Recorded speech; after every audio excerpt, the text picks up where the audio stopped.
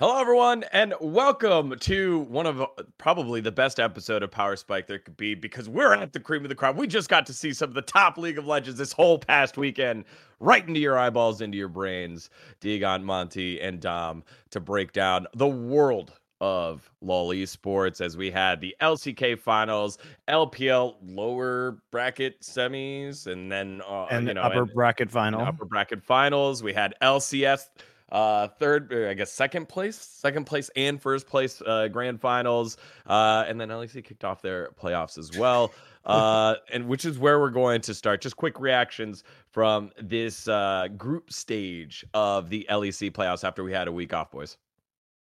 I think G2 looked pretty rough. I mean, they still have the problem. I mean, I always call them EU T1 because the way that they play is like they're really good from ahead, and when they start snowballing, they just like win faster and like more cleanly than anyone. But in games that are close, I think they really struggle.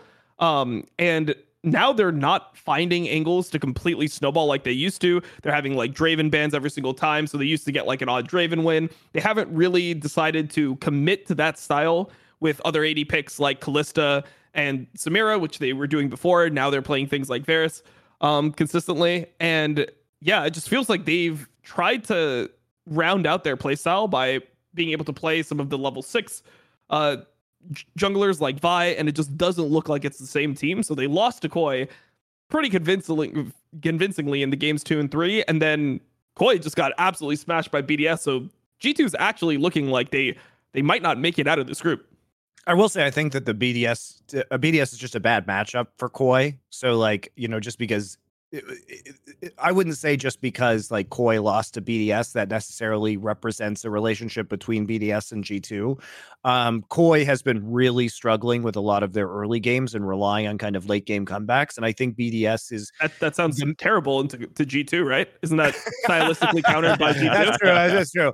But I think like BDS has just been very tight in terms of teamwork and like fundamentals and like early game objective control. So, I think it's very hard because I don't think BDS makes a lot of mistakes and you kind of have to outplay them in order to win.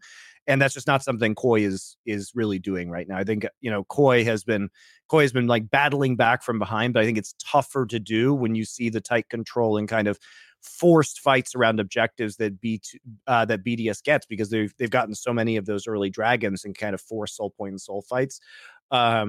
I was at least encouraged also very briefly by Vitality's performance today. Like it has felt as though Bo has been up and down, but Bo had an extremely good performance today. I don't think I've ever seen that amount of jungle gap in a series before. Like, have you ever seen a jungler get back-to-back like 5K gold leads with 10 kill games in a series? I mean, this is what we were, anticipating, but he has been a little bit up and down. And I guess for me, Vitality, it has always felt like we haven't seen all of the players like playing well at the same time. And maybe that time has now arrived, which is very exciting. Yeah, the Bo show fully unlocked. Photon was constantly getting things across the map. Perks was being Perks, Upset's being Upset. I mean, this team looks absolutely scary. And the team that we thought Vitality would be up against, the good story of Astralis. And then on the opposite side, we touched on a little bit, the late game fighting team prowess of Koi just couldn't stand up to Crownie, who got a pentakill in that game number 1 on the Zeri.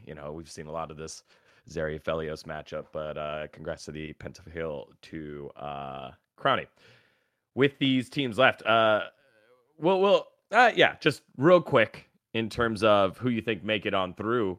As you said, G2 looking a little scary, not exactly as dominant as we'd expect to have to go through now SK and then bounce back against Koi. And then you've got the Mad Fnatic and Astralis in the other lineups here. What's our other team that makes it on through here in the LEC group stages to the playoffs? I mean, I still think it's G2. Just because G2 has a bad day doesn't mean that they're going to continue to play poorly throughout the rest of the tournament. I mean, I think Koi has been really suspect, and I think if that rematch happens, that G2 can take a win. Dom?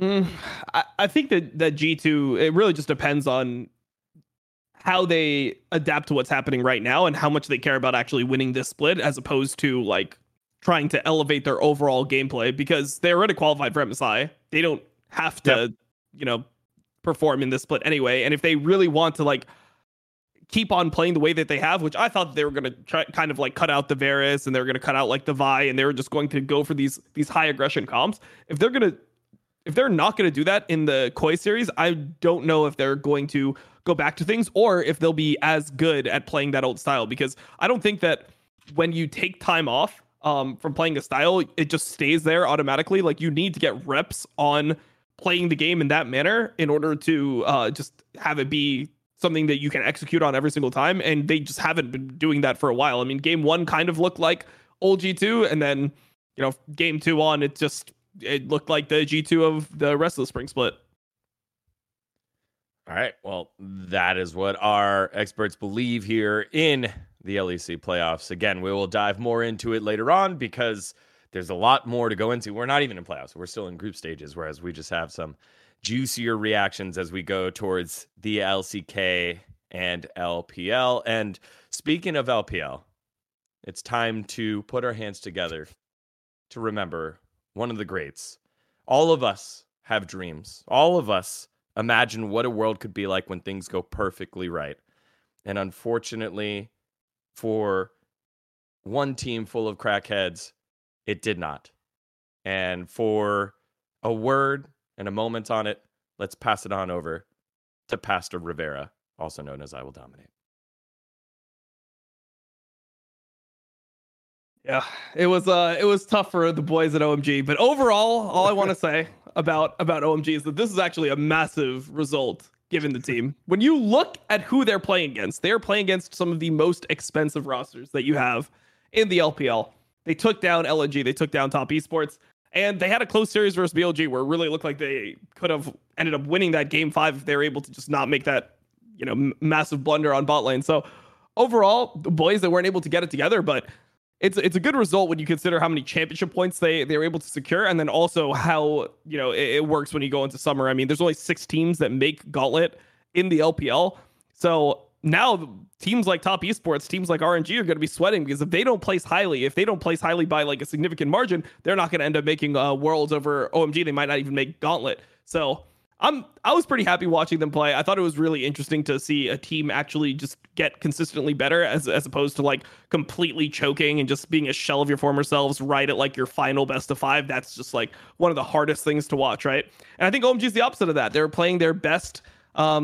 They're playing their best, in the playoffs, and they just simply were a little bit worse than BLG on the day, which makes sense. BLG has all the players, right? They just got Yagao, who's a champion. Yagao is playing really well again in playoffs form. Bin is an absolute fucking monster. He's been a monster. He's probably the best performing top laner in this playoff so far. Obviously, MSI champion of the last MSI. And yeah, when everything's hitting for BLG, they just have really insane players across the board. They're all playing really well at the most crucial time, but OMG pushed them. OMG really tested them, and they were able to just keep on fighting these games. And you could tell while watching OMG just that the team just has some fucking soul. Like when they're losing, they still keep on fighting. They like try to win the game, where other teams just don't have that, bro. Yeah. Other teams, they start losing, and you can just see that they mentally check out. They don't give themselves the best chance to win. So I thought it was a great playoffs from OMG. I really liked seeing them make this huge stride in the playoffs. I never thought that I would see this team, which is primarily the same roster that they started with 2 years ago, actually get this good. What I love about them is they're like a very well-tuned engine, but the fuel can only be chaos, right? In that, if you put enough chaos inside of it, that's when the good macro decisions come out. I think that's what's so weird about watching this team is sometimes they fuck up like the most basic plays and don't know what to do. But if you put them in a one-of-a-kind late game scenario, somehow they can make very good shot calls so it's like they can't turn their brains on unless it's like really difficult to solve the problem, and then sometimes they can just solve the problem. So I think they're extremely entertaining to watch. They draw so many of these like weird pocket bans, which opens up the draft for them. I do wonder about the meta that's going on in the LPL right now, because in that game 5 versus Billy, yes, they did well in the early game. And if they hadn't kind of gotten the Zeri back into it by misplaying the bot 2v2, then there's an opportunity perhaps for them to win. But they did give up like Zeri, Annie, Wukong to blue side, which in this meta, that's like fucking patch 13.5 Exodia. So like, I don't really know if this were a different meta where they could afford to give up some of these picks, perhaps these results change. And in spite of that, they made it a super competitive series overall. I will say they should have blinded Braum and then last picked Sion. I think that would have been really good. Yeah, I'm joking. That's really what T1 did. That's what T1 did. Okay. No, I think that giving some of this over makes it really, really hard to win. So I think in spite of that, OMG really did have a very good split, and I'm excited to see what they can do in the future. They certainly were an unorthodox team. I like the solutions they had to a lot of problems. I like the way that they do creative shot calling, even if they, as I said, fuck up the most basic shit at times. They're just fun, man. I'm sad to see them go. Yeah, I mean, I was messaging you, Dom, watching on the way down to Raleigh, watching the was it game 2? That ridiculous fight back against Billy. Elder Dragon just holding on, 10K down, the 10K power spike. That was like a 50-50 flip at the end of this game. Like if that game goes the other way to Billy, this becomes like a 3-0, right? So it's sure. Yeah, but it's they do play risky, right? They do play risky. They only know one way to play, and I think one thing that you hit on was that almost every player had a moment in that series of being like, why are they so good? Well, Cream on the right champion. Shanji, obviously the biggest standout there. I think Abel had multiple times where he was making something out of nothing. Did like 13,000 damage in one fight where the rest of his team did a combined like 2K. Yeah. Right. And we highlighted like, oh, well, who's like the weakest link? It's probably Aki. Like Aki in the Wins looked really good. And he was one of the catalysts to keep fighting back. Right. He played really well in the game 4. Like that Lee Sin game to get them to that game 5. Like that was his time to really just put the team on his back. And, you know, I think that it was fine to put him on Maokai in the last game, and other people had agency. They weren't able to do enough with it to win. But I think people really started realize like this playoff run, I think showed people what I really like about OMG. When you watch them, they are just like one of the most fun teams in the world to watch. They're so fucking cool with the way that they approach the game. And like, you got to remember that this team is getting heavily banned out. Like they're a team that's essentially like as close to a one trick as you could find in competitive play. And they're getting all their shit banned out. Like you didn't even get to see it since the top esports series. Rumble was 1, 2, 3 and they're giving up Wukong, Annie, and Zeri in multiple games in this series and winning one of them. And they're winning, and they're winning some of these games because for them, it's more about and it's also like one of those things where they play blue side and they win more on blue side than they do on red side because of the fact that the counter picks and stuff don't really matter to OMG. They just want to pick their champions. So they just would rather be blue side, get their champions first. You can pick whatever you want into it, but you can tell that these champions that are not OP, it's like no one thinks Rumble's OP right now. No one in the world thinks we got to ban Rumble. Like this champion is too strong right now. Most people are like, oh, well, Rumble, you just play like a tank or something. Or, oh, okay, like you could play, you know, Aurelia or something and you can shit on this Rumble. No one is even willing to give this guy Rumble because Shanji will just take over the entire fucking game and he'll play it in a way that you won't ever see that from anyone else. Who the fuck is going to play no TP top lane and then be bot lane at 4 minutes? Like who's going to be bot lane at 4 minutes when they don't have TP playing a Rumble with Ignite and just take over a game to that degree? There's so many different things that they're able to do. And, you know, like I don't think that they were playing their best against BLG. There was some games where I'm like, oh, this is just like a rare misplay, or, you know, all the players aren't playing their absolute best. But like when they start hitting, when they really are playing on their top level, I mean, I think they're one of like the most fun teams to watch. There's just so much going on with their games and the way that they play. I mean, their team fighting has gotten so good. They're one of the best team fighting teams in all of LPL now. You know, I was just thinking we have 47 teams in the major regions, and I kind of wonder, is there do the Chinese fans know? Do the LPL fans know? Do OMG know how much we gush over this team like it's one of our favorite teams? We'll never know. But again, a great salute to the end of the season for OMG. One more time, thank you for a great spring split.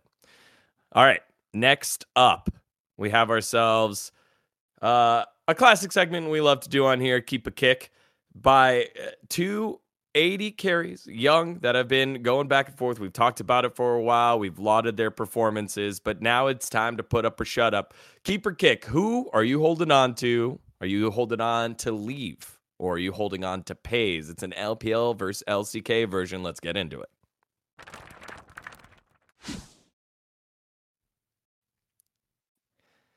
Well, Peyz writing his name in the history books as an LCK champion with GenG this past weekend as they defeated T1 3-1. Whereas over in the LPL, still a little bit of work to do for JDG or for EDG, but still, he's way up there in terms of performances and as rookie performances across the whole League of Legends esports ecosystem. So who would you rather build upon, Leave or Peyz? Let's go with you first here, Monty. Okay, so a lot of the question as to which is like the most sensational rookie to this split was going to come down to playoff performances and what would happen. And I'm not okay, so I will say both these players are very good. I do kick Leave and I do keep Peyz, and I'm not saying it because I think Peyz had an otherworldly finals performance or LCKF playoffs run. I think he was excellent and did his job. It was other people that ended up peeling for him or the team compositions that really worked out in his favor, but he had to be stable and deliver what was given to him, basically. And he did do that. He didn't make a lot of errors when it came to positioning or getting caught out. He seems to have really grown over the course of the split. Part of this is that he was helped significantly by big step up in performances by Peanut and Delight, I think, over the course of the playoffs, and then by Doran in the finals, where they made sure that he was going to put up some big score lines and they made it very easy for him. But the contrast to that is that the Leave we've seen so far, and especially in the EDG series, was that he still was JDG, JDG series. Yeah, he was still making positional errors. He was still getting caught out at the start of fights at times. I think it's tough to play against JDG because they are so good, especially when Knight is on Ari, of creating picks and punishing positioning. But he was just not as big of a factor in that series, in spite of the excellence that he's had throughout 2023 so far. Yeah, I feel the same way. I would keep Peyz and I would kick Leave as well. I mean, I just think that Peyz has been pretty much as good as you could ever imagine a rookie being. I mean, you have him replacing Ruler, right? One of the most historic, probably one of the greatest 80 carries of all time, being replaced by Peyz, and then Peyz comes in and he's good mechanically at laning from the beginning. So it's not like there's this ramp up time where he can't really lane versus the top tier 80 carries in the LCK, which is like, I mean, when you think about the top tier carries and top tier 80 carries in LCK right now, you have Guma, Deft, Viper. Like, these guys are all really fucking good. And he was good at that immediately. Obviously, his team fighting wasn't the best, but that's also a coordination thing. Obviously, he's not making the best decisions, but for an 80 carry, once they get comfortable with the team and everyone knows how they want to play the fight, they know what they're capable of. I think that the GenG as a whole got better at playing around Peyz as well. So I just thought he was extremely good for the entire split. He was impressive in the playoffs. I thought he was impressive in the final. Still, like, small things like itemization. Sometimes there's times where he was getting caught out, but I don't even think it was his fault. Like the Scion Q mid lane where he has to burn both sums where he's nowhere close to the fucking hitbox and somehow he still gets hit. That's just Riot Games being terrible. So I don't blame him at all for that shit. I just thought he was, he was what, top 380 carry in LCK when you have those three people that I just mentioned. That's pretty fucking impressive for a rookie split. Like, he's the real deal.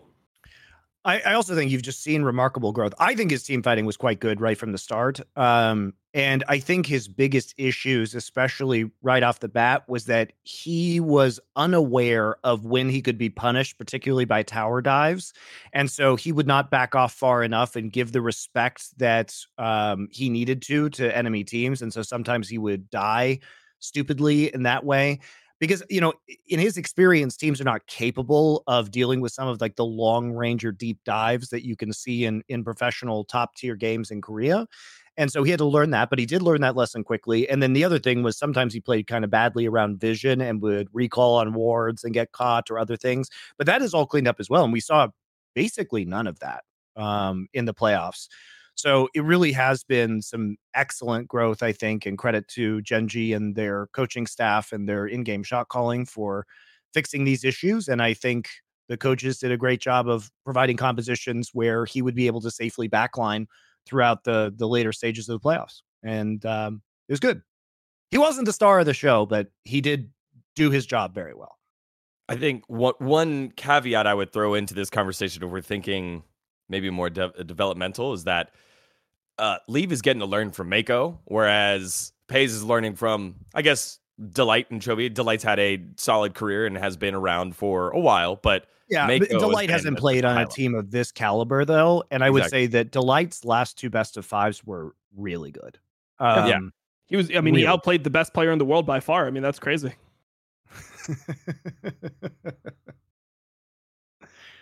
That's why we're my T1 jersey. Yeah. But there you go. Okay. This one, maybe not the hugest discussion of our keeper kick. A couple people in chat being like, let's just get to next week's keeper kick after we set this one up. But it's been fun to, I think, put a close to the performance by both of these rookies and see their ascendancy in 2 of the top leagues and just kind of track them throughout. And kind of, as you said, Monty, not solely based off the performance of the finals, but you got to see a little bit more of the shakiness by Leave. Obviously, his story's not done yet. Still has the opportunity to bounce back in the lower bracket of the LPL finals. I think what was crazy for me about Peyz is that, as a rookie player, and certainly Delight has not played on in a stadium before, and had that kind of energy. So the question mark was really for both Peyz and Delight as to how they would perform when they got to the losers finals and then the grand finals. But if anything, I think both of them stepped up massively and were not shaken, didn't have the nerves, nothing like that. It was impressive. Well, leaving here on the note that we would keep the player from the LCK, we return to the LCK because we have a good old segment of Tough to Swallow. We know you love it when we go on rants, get upset about things, generally about players, about drafts.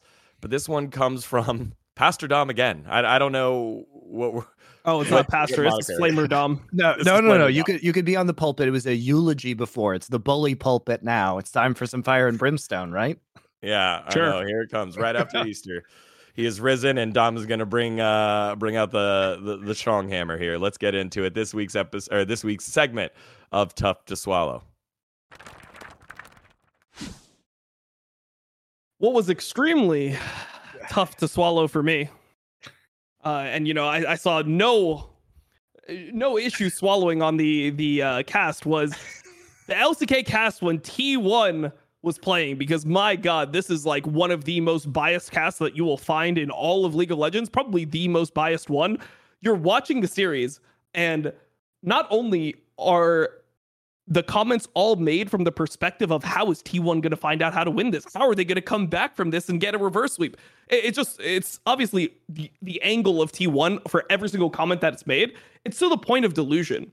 When you have plays that are being made by GenG, instead of complimenting GenG or pointing out what is happening on the screen, there are all these comments that are made, especially in the analysis portions of the replay, that are crediting T1 for like misplaying things and just, you see, I mean, I have some things written down. You see a cast where Chovy has a massive outplay. This is like 15 minutes into game 1. He redirects his Q, and when they go to the replay, the exact words you get are pretty well played by Zeus, knocking him away pretty much all he could do. When Chovy massively outplayed him, he redirected his Q. If Zeus just flashed away, he just lives, right? But because Chovy outplayed him, that's why Zeus ends up dying. How the fuck does Zeus get outplayed and then get complimented where it's like, yeah, he did really well there. He knocked him back. He pressed Jace E while Chovy pulled down his pants and took a shit on his face. How is that guy getting the fucking compliment there?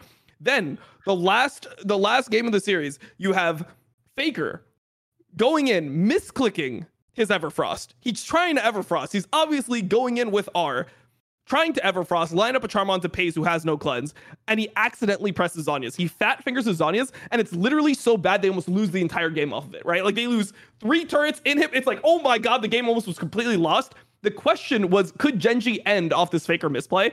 And then in the analysis, it's, oh, well, Faker R'd forward, and then he realized his mistake, so then he decided to Zhonya's, and like, yeah, this was clearly intentional by Faker. What the fuck are we saying? Like, are we watching the same game?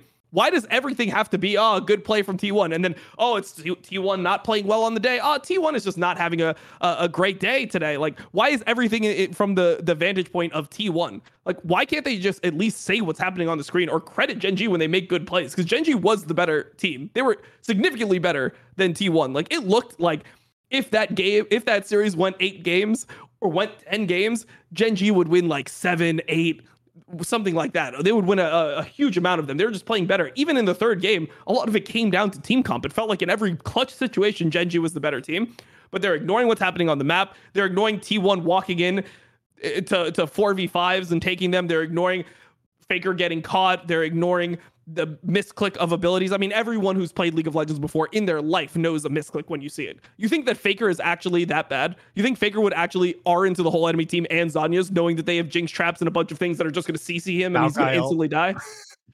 Why would he ever do that?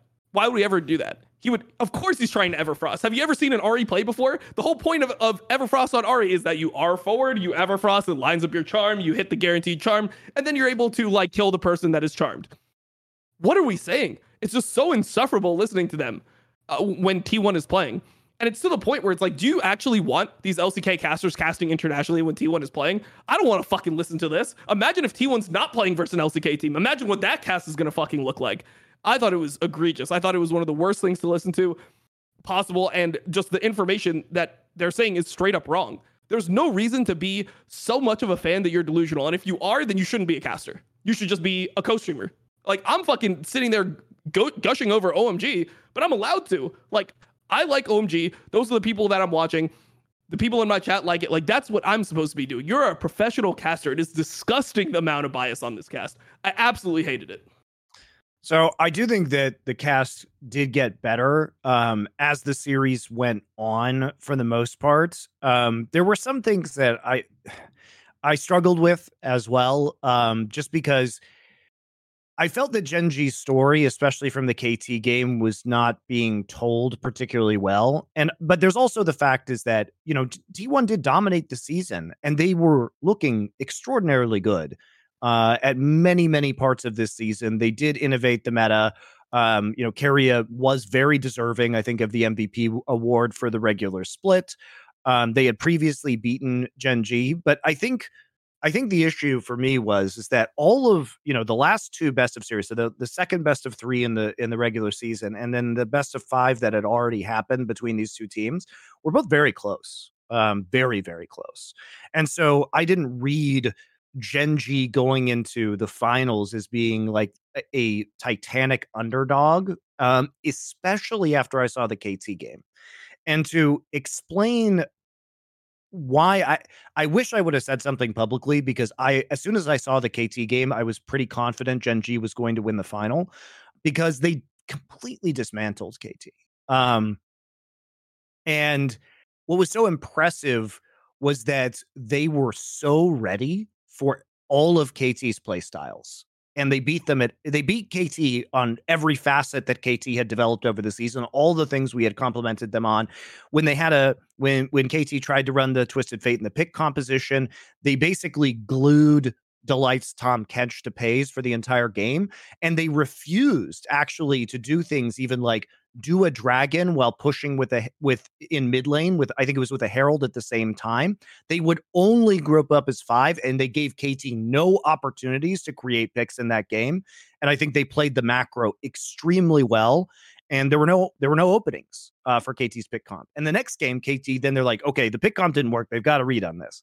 So what do? They build the ultimate KT power composition. It's back to Ezreal and it's back to Karma. I mean, they were undefeated when they had Ezreal Karma this season. And it was back to the Jax, right?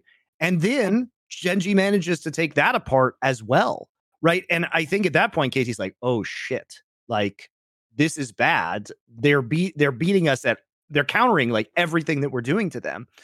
And the question for me was whether GenG was going to be able to do that in 24 hours versus T1, because they're very different teams. But they looked extremely fucking ready for the Caitlyn Lux again, undefeated from T1 this split. And I was just really impressed by their preparation and their coaching, as well as, Doran obviously stepping up huge on the Gragas, Chovy's play. But to Tom's point, I do think that it did get lost, all of the excellence of GenG. And for me, who really has spent this entire year trying to be the guy who talks about why GenG is good, this playoff run I felt was really understated, because the focus was on T1 for the most part. And The finals were held.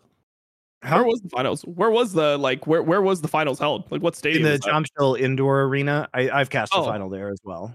So it was in a Interesting. stadium. Well, because I was wondering, because I thought it might be held in the same library that MSI was held in Busan. No, the GenG fans were loud there. That's not fair. I heard a lot of the GenG, the cheers. for Because GenG. when T1 lost, it was like a funeral. It was a fucking funeral when I was watching. I didn't hear a word. Like, it was just so strange how everything was through the lens of T1. But then somehow T1 is not even being criticized for like if they're as good as everyone on the LCK cast was trying to make them seem, then this is a massive choke, right? It was in many ways. And it's just not. So somehow, like, when GenG's outplaying them, it's T1 playing bad. It's not a choke. You can see the nerves from T1. You can see their decisions in the draft. How fucking mentally shattered was T1? How mentally shattered was T1 based off what they were indicating in the draft? And we hear the whole game, and I swear if you listen to the audio, it's the same problem that people had with the Tigers, where they're like, oh, if you listen to the audio and you saw the game, you would have no idea what's going on. If you listen to the audio from these games, you would think that like T1 is still like winning, but just not as hard as you'd expect them to. It's so delusional. And like, I don't know. I know you said that you thought it got better as the series went on. I didn't even agree with that point, because at the end, when GenG's like ending the game, it's like, and it looks like GenG is about GenG is going to pull off the upset. And it's like, yeah, they're killing the Nexus actually. So, I mean, I think that they did start to, talk about Zeus's underperformance and like him being shifted over to Scion duty, which I think causes a lot of problems in terms of the way that T1 typically likes to play. I think that the lack of ability to play Zeri, as we talked about previously on this show, like really hurts T1 in many ways. But I think what was so crazy to be about the final game is that the Scion was never going to be unkillable, because I felt that the team composition analysis was incorrect in the final game. In that, yes, T1 has a massive double Kraken. Exactly. Let me finish. So, yes, T1 has a massive front line with the Scion and the Braum, but yes, also to your point, Tom, they have double Kraken Slayer. And also, there is no threat if Faker and Owner can't get onto the back line to a Jinx and a Tristana just unloading unlimited auto attacks. With a Lulu. So, there wasn't backline threat. And the problem is that Faker and Owner couldn't get into the backline because they let Peanuts Maokai through, and he could just Maokai ult whenever the fight started, and they get free autos onto the Scion. And the Scion was going down quickly. So I really just disagreed with the analysis, because the Maokai was basically countering the engage. And look at how they played it around Faker. Every time Faker would go in, they would just pop Maokai ult and then just or polymorph him, and then they would just auto the front line. And Faker Omega choked. I mean, he played very badly in the last game.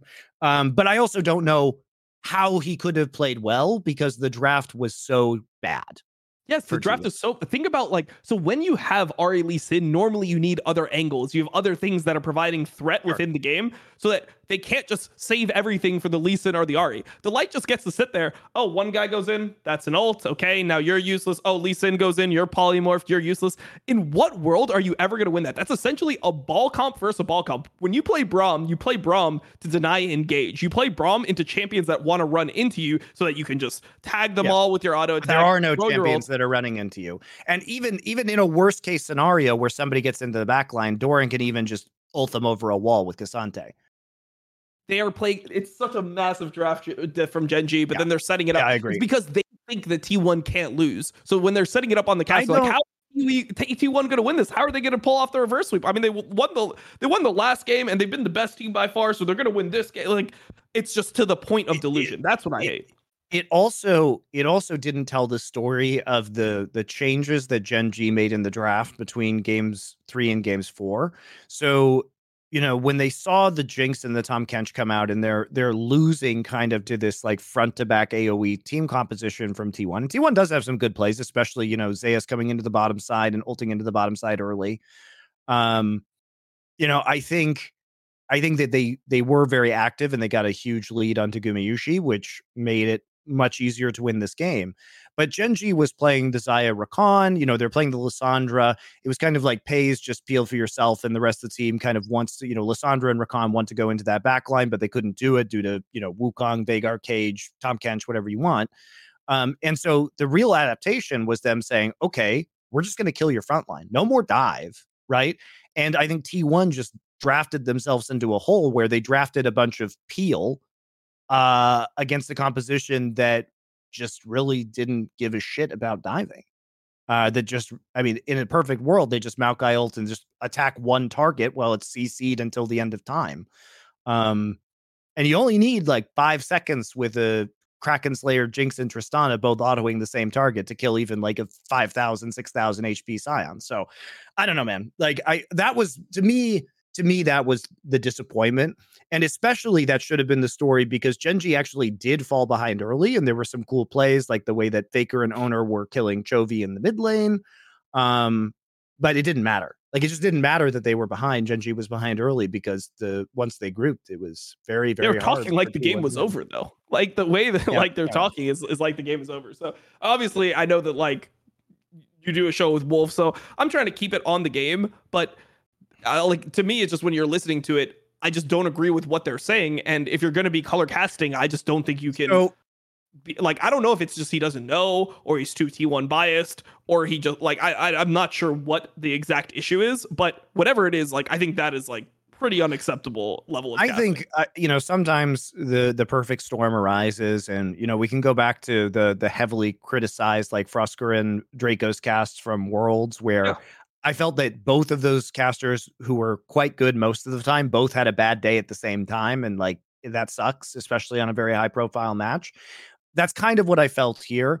But also I will say that T1 had such an extraordinary regular season and did win their previous match versus GenG. So you do have to hype them up. I just feel like they didn't turn the corner fast enough and praise GenG when it looked like it was going the other direction. So my criticism would really be that they didn't shift gears fast enough, because part of it is that I'm just saying this from the art of casting.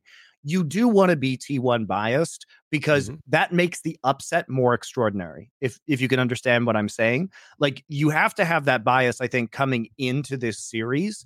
And then as the upset unfolds, that's when you start telling the story about why this is so important and impactful. And I just felt that they under-delivered on the second part of it. So to me, that was the biggest disappointment.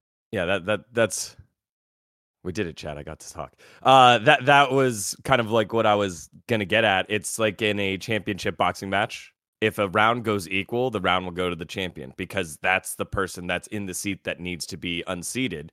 And also on top of that, the casters did just go on and have hands-on recent casting experience with GenG from the series before. So maybe in their head, they're like, well, we just told this story. We just highlighted this. And I like what Monty said. We didn't turn the corner fast enough when, hey, no, they are for real. They are winning. They are putting T1 on the back foot. All the things that you brought up, like, hey, this isn't a mistake by T1. This is this is a choke. This is a straight up choke. This wasn't an accident. Or it's GenG outplaying. I mean, for me, like, that addresses part of it. Like, maybe that's just that addresses, I guess, the cadence of the entire situation. Right. But for me, even in game 1, like, when Chovy has a massive outplay, like, how fucking sick was that? Like, you can go look at my reaction when I watched it live. When he Qs, and then the way that he flashed to redirect the Q, like, no one is flashing to redirect the Q and get that damage off in order to get the kill. The way that like, why are they not saying what's happening? Like, surely we can at least identify that Chovy just made a massive play. He's one of the most famous players in Korea, one of the best players in Korea. and he fucking smurfed. And like, it's just, there's nothing. Atlas was the best one on that cast, and I felt like he was actually trying to like give his like casters time for it's like, hey, I did the play-by-play, I mentioned it, and then when you go into analysis, it's like they don't even analyze what actually happened. They're just like complimenting basic skill usage. Like, yeah, Zeus pressed E. Q flash redirect on REQ. The angle that he got it on in order to kill, like that is the big play. That is what happened in that play. That is why Chovy got that solo kill. And then the analysis of, oh, the only thing Zeus could have done was to flash early? What? How is the only thing Zeus could have done was to flash? If he flashed at any point, he would have lived. He just didn't think that Chovy was going to be able to flash himself and redirect that Q and get the damage off that gave him lethal. Yeah, well, I think that's from a critical eye, I think valid points that you've brought up. I think Monty has also hit, hey, sometimes in a big moment, you hit a cast wrong after you've already set the table as like, hey, these are the champs and they need to be the ones it happens that to get everybody. Mm-hmm. It happens to everyone. But I do appreciate the fact that you bring that up, right? And keeps casters on their toes, you know, even at the highest level. I mean, I agree that it was also underwhelming. Like, it's not what I think GenG deserved, especially given that we had just seen them play so well against KT. And like, I think Delight was just fabulous throughout the last two best of fives. And I think Peanut, even though he was on Wukong, right, which is arguably the best jungler at the given the current point in time, he also set up a lot of plays really nicely for his team. So I guess to me, it was a story of like, holy shit, look how well Doran is pulling off these engages, and holy shit, like Zeus got so unlucky in game number 1 on some of those plays where he fell behind, like, very slight miscalculations and lethal damage in the top side that let people live when potentially he might have been able to trade back somewhat effectively. And then he basically just got benched off of carries by the end of the series. But when, they needed Faker to step up, he just didn't. And like, I think there was a huge difference between Chovy and Faker's Lysandra in this series. Like, Chovy was making Everfrost, fucking Zhonya's, Banshee's Veil Ahri look incredible, because what he was doing was setting up for his team, right? They were playing around him, not necessarily dealing the most damage, but being able to set up with a large amount of CC. So it was great. All right, well, there you have it. Our very tough to swallow segment there on the LCK cast. So thank you, Dom, for bringing that one up. Thank you, Monty, for the I guess the context there. And of course, hey, we're all colleagues in the workspace. Criticism and feedback is always welcomed. So there we go. Hopefully that works out for them. All right, next up, we're going to chat back across the pond to where I've been for the last, I guess, couple of days here in Raleigh, North Carolina for the LCS playoffs in our Galaxy Brain Club discussion. Let's get into it.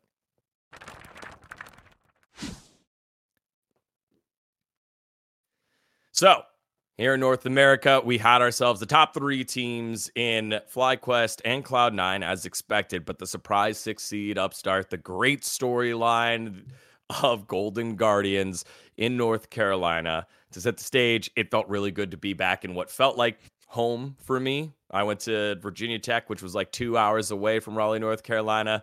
I heard people talking like this, and I felt right back at home. It was great to get, maybe not southern, but just, I know, it looks really weird. It sounds really weird. The delicious North Carolina pulled pork vinegar barbecue. So, no, dude. Sorry, North Carolina. Man, Which is like, no, hear me out. It was dry. We went to a lot of places, and like, I think we went to 3 barbecue places. It was dry. It was very, very, very dry. Man, North Carolina. I know. What the hell? I was kind of best shit. I was pretty upset. The sauce was good, but the meat was dry, and so it wasn't. I needed some glazing, So that was kind of a bummer. But thank you so much. You should have gone to T1 barbecue. Would have been wet as fuck, man. Should have been. Where am I going with this? Okay, yeah. Thank you to all the fans that came out and said hi. We had a lot of fans come out and chat about supporting Power Spike, Last Free Nation, all of us individually, the three of us as a group together. So all the fans that took the time to stop by, it was awesome. Yeah. There was like, I feel like I was just thinking, like, I feel like if you did have some T1 barbecue, you'd be very, very, it'd be very dangerous, man. Like, choking on that sounds easy as fuck. Like, there is gonna be something in that barbecue, so maybe don't go for the T1 barbecue. thanks to all Also, the fans that it came said it hi. looks better on Instagram. It gets hyped up, but when you actually eat it, Yeah. maybe a little underwhelming.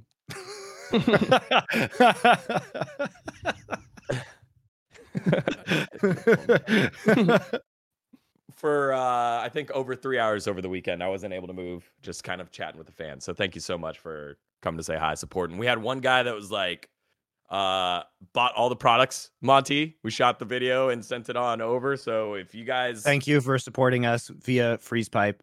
Always delightful. yeah. So more things coming down in the pipeline in the future. No pun intended. But thank you. All right. With that, let's get to the matches. The big match. Who was going to MSI? Would FlyQuest be able to keep their form going against Golden Guardians? Had the plot armor. And it was a great Shout out opening to Golden ceremony. Guardians for being the poison pill for viewership for the finals, by the way, down 100,000 concurrent viewers from last year. The finals that nobody wanted.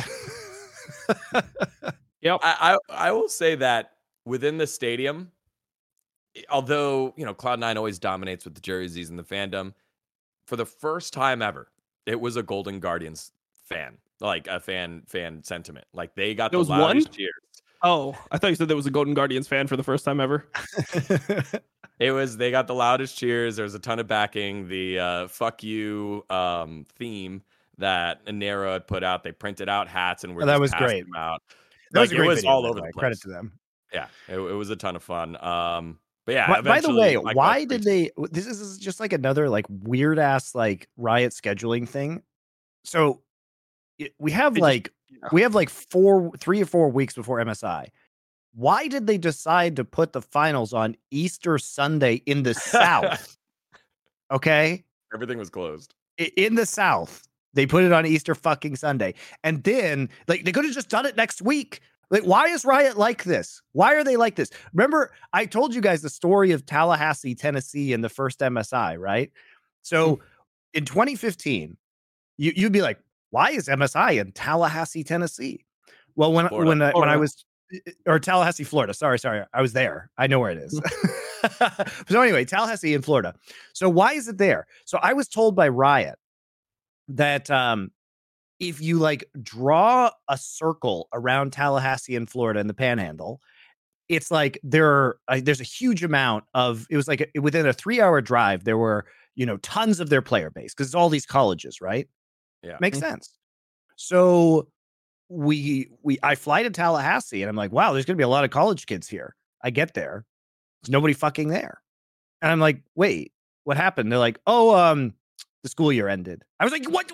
Why did you guys schedule a tournament after the fucking school year ended if the whole point was to have all these college kids? And then we get to, this event and the stadium's like half empty for most of it. It just feels like the same shit. It's like, should we schedule something in Raleigh, North Carolina? Well, we do have some time before MSI. Should we maybe delay it? No, Easter Sunday in the South. That's when it is. That's when everybody's going to be watching this tournament. And they are so self-sabotaging. I just don't understand. It's the biggest day in the Christian calendar. I went to church. It's literally the most important holiday in Christianity. I mean, yeah. Also, like they did the week break for LEC. Like they did a week break for LEC, so they could have just done a week break for LEC and LCS because the whole thing is that was like a Riot like holiday or something, or that was like a Riot like week off. So somehow LEC didn't like LEC had no play for a week, but then LCS couldn't have no play for a week. And then if you look at previous seasons, they used to do 1 week after the regular season before playoffs. So they used to have a week break, but then now they just don't do it at all. So like, I don't even know how they decide on what they're going to do with their scheduling, like why it changes every year. Like you'd think that they would at least come to like some conclusions as to what is best. So, again, part of the LCS having great content that came out, what we think was a solid split for the LCS. It's because there's a lot of new decision makers in control of the LCS, and probably those learning lessons just went by the wayside, and no one really thought about that because I guess people don't go to church. Like, I was like, this is tough. I will say, again, despite it being Easter, tons of fans came out. We heard that the whole lower bowl was sold out. And it didn't feel like it stopped a ton. It was just, it could have been even more, possibly. And a lot of the surrounding restaurants and businesses were just closed. They were just closed early or closed afterwards. So. Okay, Dion, I know you're excited when the lower bowl sells out, but I do have to transition this into, if you like a full bowl, then perhaps you should go get a freeze pipe before April 20th. Guys, now is a great time to go ahead and do that. I prefer my bowls full instead of half full like Digon. And if you have a full bowl, it will actually chill your full bowl by over 300 degrees if you pop that glycerin chamber into the freezer an hour before you smoke. So if you like that, you can go to www.thefreezepipe.com, use code LFN, and then you'll get 10% off your entire order. There's still 10 days left as of the recording of this to get your freeze pipe. Thank you for the transition, Digon. That was very helpful. That was pretty good transition, God. Every now and then, Monty has to come back and remind us, I was watching him years ago do this shit. So now, yeah. He still got it. He still got it, everyone. He still got it. we do the best sponsor reads here on Last 3 Nation. What can I say? And you guys do a great job of supporting us. So thank you. Thank you, guys. Let's get into it. All right. 3-2. FlyQuest over Golden Guardians. Everyone's going to point to probably a historic moment in the new generation of the LCS game for Malphite ult, Licorice silencing the haters. You know, we can go there. What stood out to you, Dom, about this series with Golden Guardians and FlyQuest in that I guess lower finals? Thing that stood out the most to me was that Spica looked extremely nervous. I think this is his first arena that he's ever played in. And, you know, a lot of people that are playing in the newer LCS era, I mean, they just don't get to go to the COVID era. He was in playoffs and without the crowd. Yeah.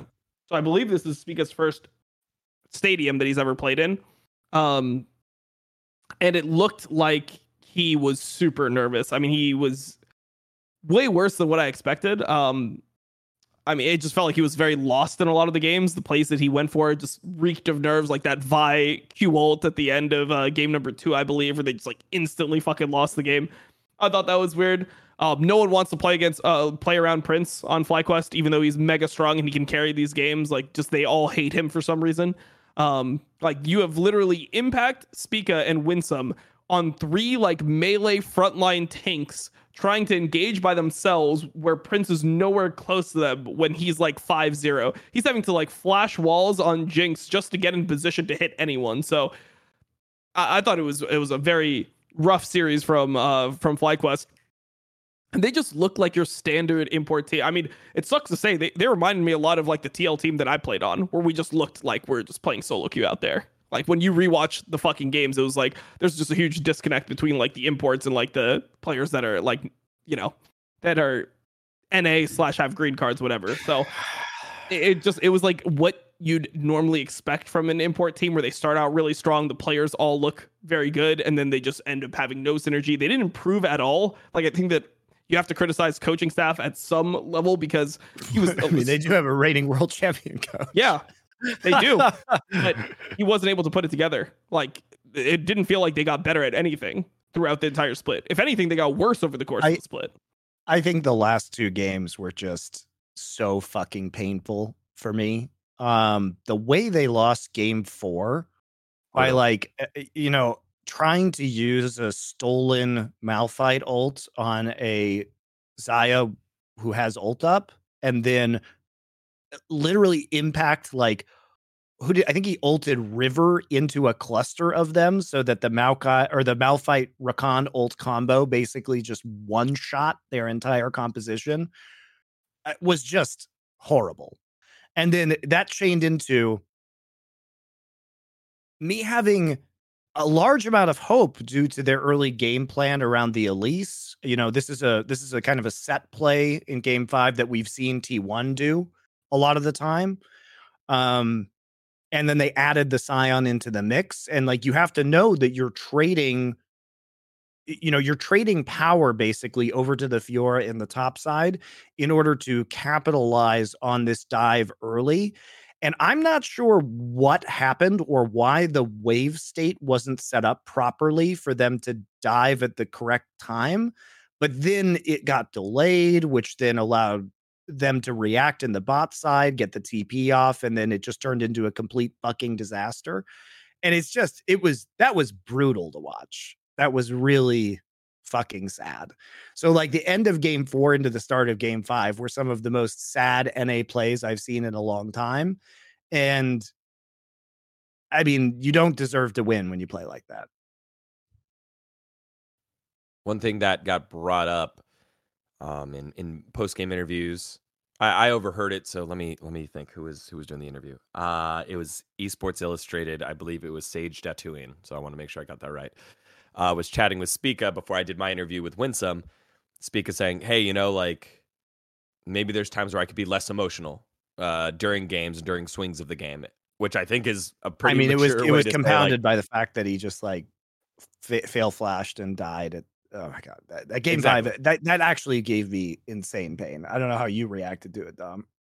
Yeah, it was tough to watch because I want to see teams playing both well. I want to see them playing at their limit and the better team winning and just like both playing towards their strengths, but it just felt like such an underwhelming series from FlyQuest. And then they just had so many angles to win. It just felt like Prince just was so good in a lot of the games and they have such an advantage there and they're just not able to play around him. So I just feel strange watching it because it's almost like if you could just go into the game and just say a couple sentences, the team would win. Like if the coach could just be like, hey, by the way, check Prince items. Look at how he's playing. He's really fucking good. Like, remember, like, he's Korean, by the way? Like, we got him last split. He was like one of the best of the world. Like, if you just play around him, the other AD is Stixay. Like, you can win.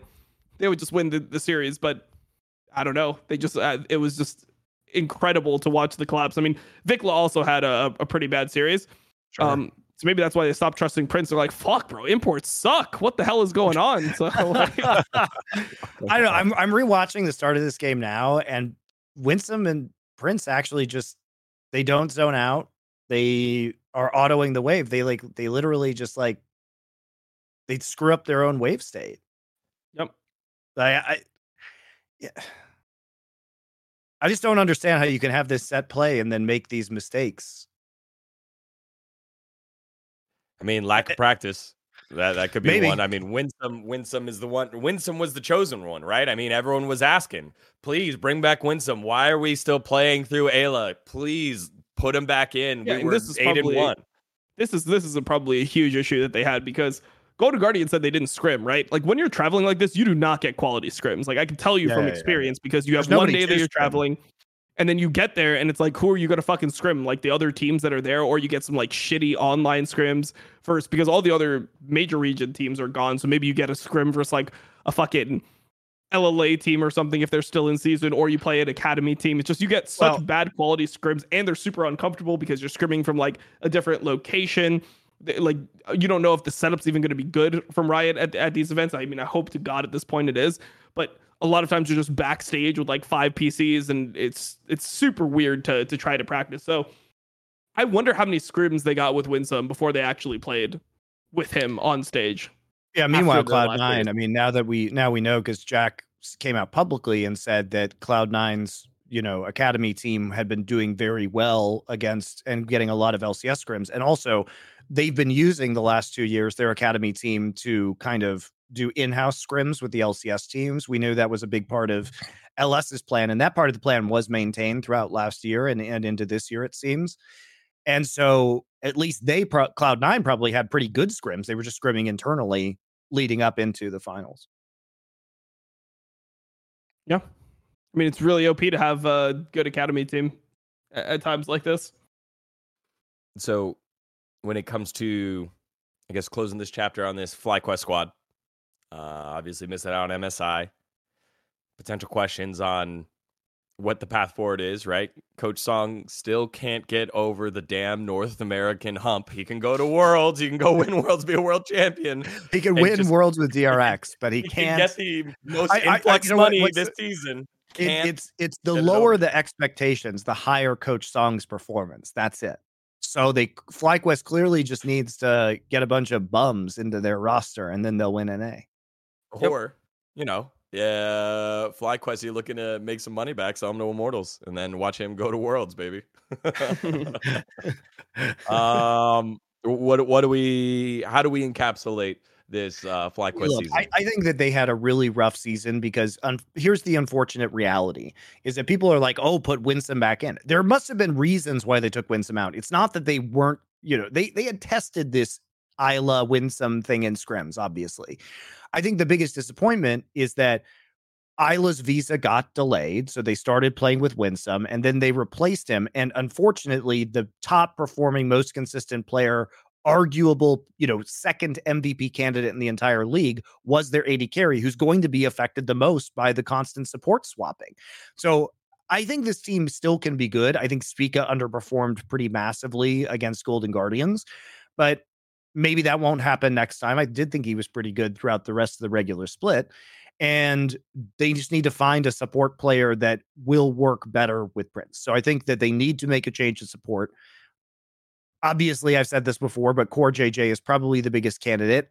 I don't know if Team Liquid is wanting to pay for him at the current time. They just let go of Marin, their coach, and seem to have scrapped the League of Legends project for this year. So if they are in cost-cutting mode, maybe it's time to try and get Core JJ on this roster and make a serious run at Worlds. What do you think, Dom, both of the end of the season here for FlyQuest and also the Core JJ thing? Like I said before, I think that fire under it. the biggest issue is that they showed no improvement. They showed they showed negative improvement over the course of the split. It was just crazy to see how they came in and they were all playing well, and then they just weren't able to get it together. That's really rough. Vicla's performance is extremely questionable. I ended up being wrong on him. I thought he'd be pretty decent. I know Forrest on Twitter was talking about how he was a complete fraud, like Vicla was going to just run it down in North America and that he just sucks at the game. And I didn't believe it. I was like, nah, I think he'll do well. I thought he would be similar to how Gory was.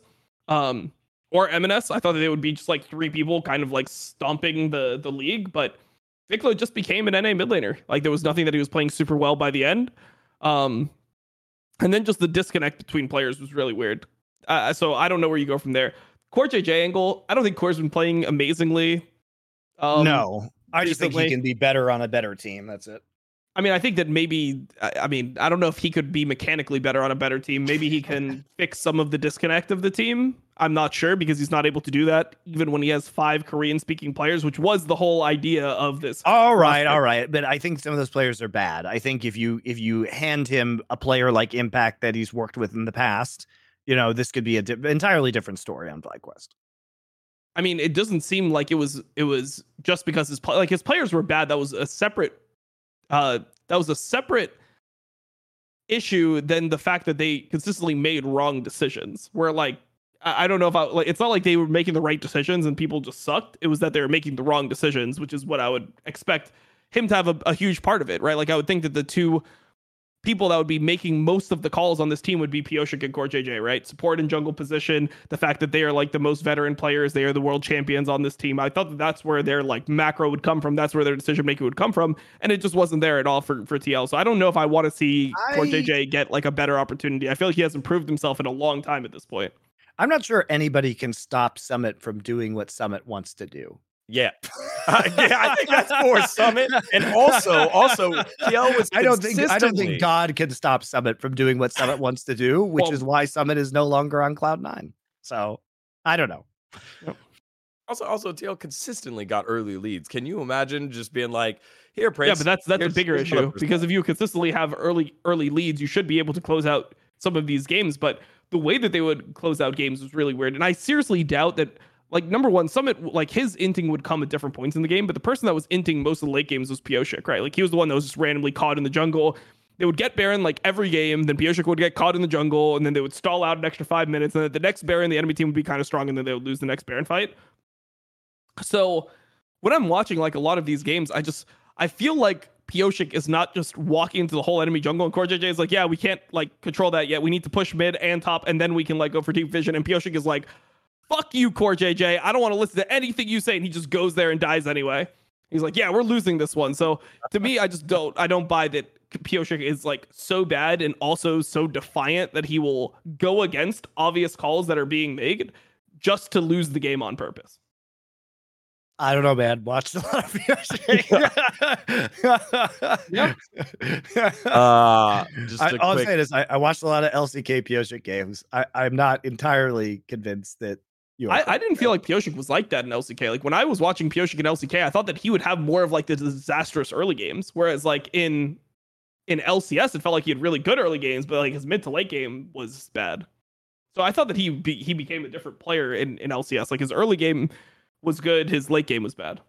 It's a quick meta conversation, like just comment. Just because I like rewarding our fans that come watch us live. You know, they take away time out of their day to watch us at post LEC hours on Monday. Sunfade says, the thing I love most about this show is the dirty hot tension between Dom and Monty when they can't agree. That's what makes it entertaining. All right, so FlyQuest done and dusted. Maybe roster moves, hopefully they figured out. We know they got a gem in Prince. Golden Guardians continue on, and in the finals I thought I always comment on this. Pretty straightforward opening ceremony. I'm not sure if you guys could see it, but like there was meteors that fell from the stadium like screens, and then fireworks shot off in that direction. It looked super cool, and it reminded me of, I'm not sure if you remember this one, Monty. I think it was Olympus, winter 2012 Olympus. It was just a really hype ceremony that went straight in. Like, I know exactly. It was my first final. It was really cool opening ceremony. I liked it, and I felt like once they did the opening parts and things looked good, we got straight to the action, and I got goosebumps ready to play. It was nice. So once we got in, Cloud9 felt like they weren't ready to play. Golden Guardians punched them straight in the mouth and took an early lead in that first game. They looked still primed to go in second game and won the second game after throwing the first game. But then Cloud9 turned on and just did not look back at all. A 3-1 series here for Cloud9. Another championship of the cabinet for Jack and the boys. The systems By are the in place. way, fucking nephews out there who are all being like, oh, Cloud9's just, why would they not go with LS? Why would they just double down on their own expectations and their own systems? Well, guys, how's that going for you? They got 2 trophies ever since they went back to that, back-to-back titles, including one that we just didn't even think they were going to get at all in summer of last year. That one was a fucking surprise. Then they changed their roster again. Then they benched their mid laner halfway through this split, brought in another mid laner, and they still won the title. Almost like Cloud9 knows what they're doing. And to all of you absolute cretins out there who have talked to me and said, well, Monty, it was never about winning domestically. It was about winning internationally. Guys, you're fucking deluded. Like, NA's not going to win internationally, okay? It's only about winning domestically. That's the only thing that fucking matters to these teams. Like, they're not good. I don't know how many more years we have to go through this. But also, Cloud9 was the first team to beat a Korean team in a best of 5, and they're the only NA team to ever make semifinals. So they even have that advantage when it comes to Worlds. Like, I don't know what you guys fucking want, okay? But clearly, it was the right idea for Jack to say, hey, this situation isn't working for me. I'm going to go with what I know works, because it's worked now twice in a row. 2 different coaches also winning that one, with Max Waldo moving on this split and then bringing back Mithy, who's also been part of the organization before, part of the systems. So, yeah, I think all solid, fair points. All fair points there by Monty. What do you make of this series here, Monty? 3-1 Cloud9 over Golden Guardians. Look, I think once they switched off to trying to play more of an early game and not, come back from a deficit, and they started to play with LeBlanc from M&S. Like, I don't think M&S was, I thought he played good. Really bad in this series. Yeah. Like, I don't know why people were trying to like hype. Like, this was a bad series from M&S. Surely. But I think like once they gave him kind of the safety and more lane dominance of LeBlanc, so he would stop kind of randomly dying. That was a big part of it. Putting Blabber, I think, on early game junglers. I like the swap to the Poppy towards the end of the series, but honestly, a lot of this was Fudge. Like if we're being real, like Fudge was the one who brought them back on the Olaf in the first game of the series. I thought his Renekton was a great pickup in the third game of the series, and the way they built him more for the split push into Kennen. I think this was a good read of just trying to prioritize more early game, even though they did engineer a comeback victory in game number 1, which I think can sometimes give you false information.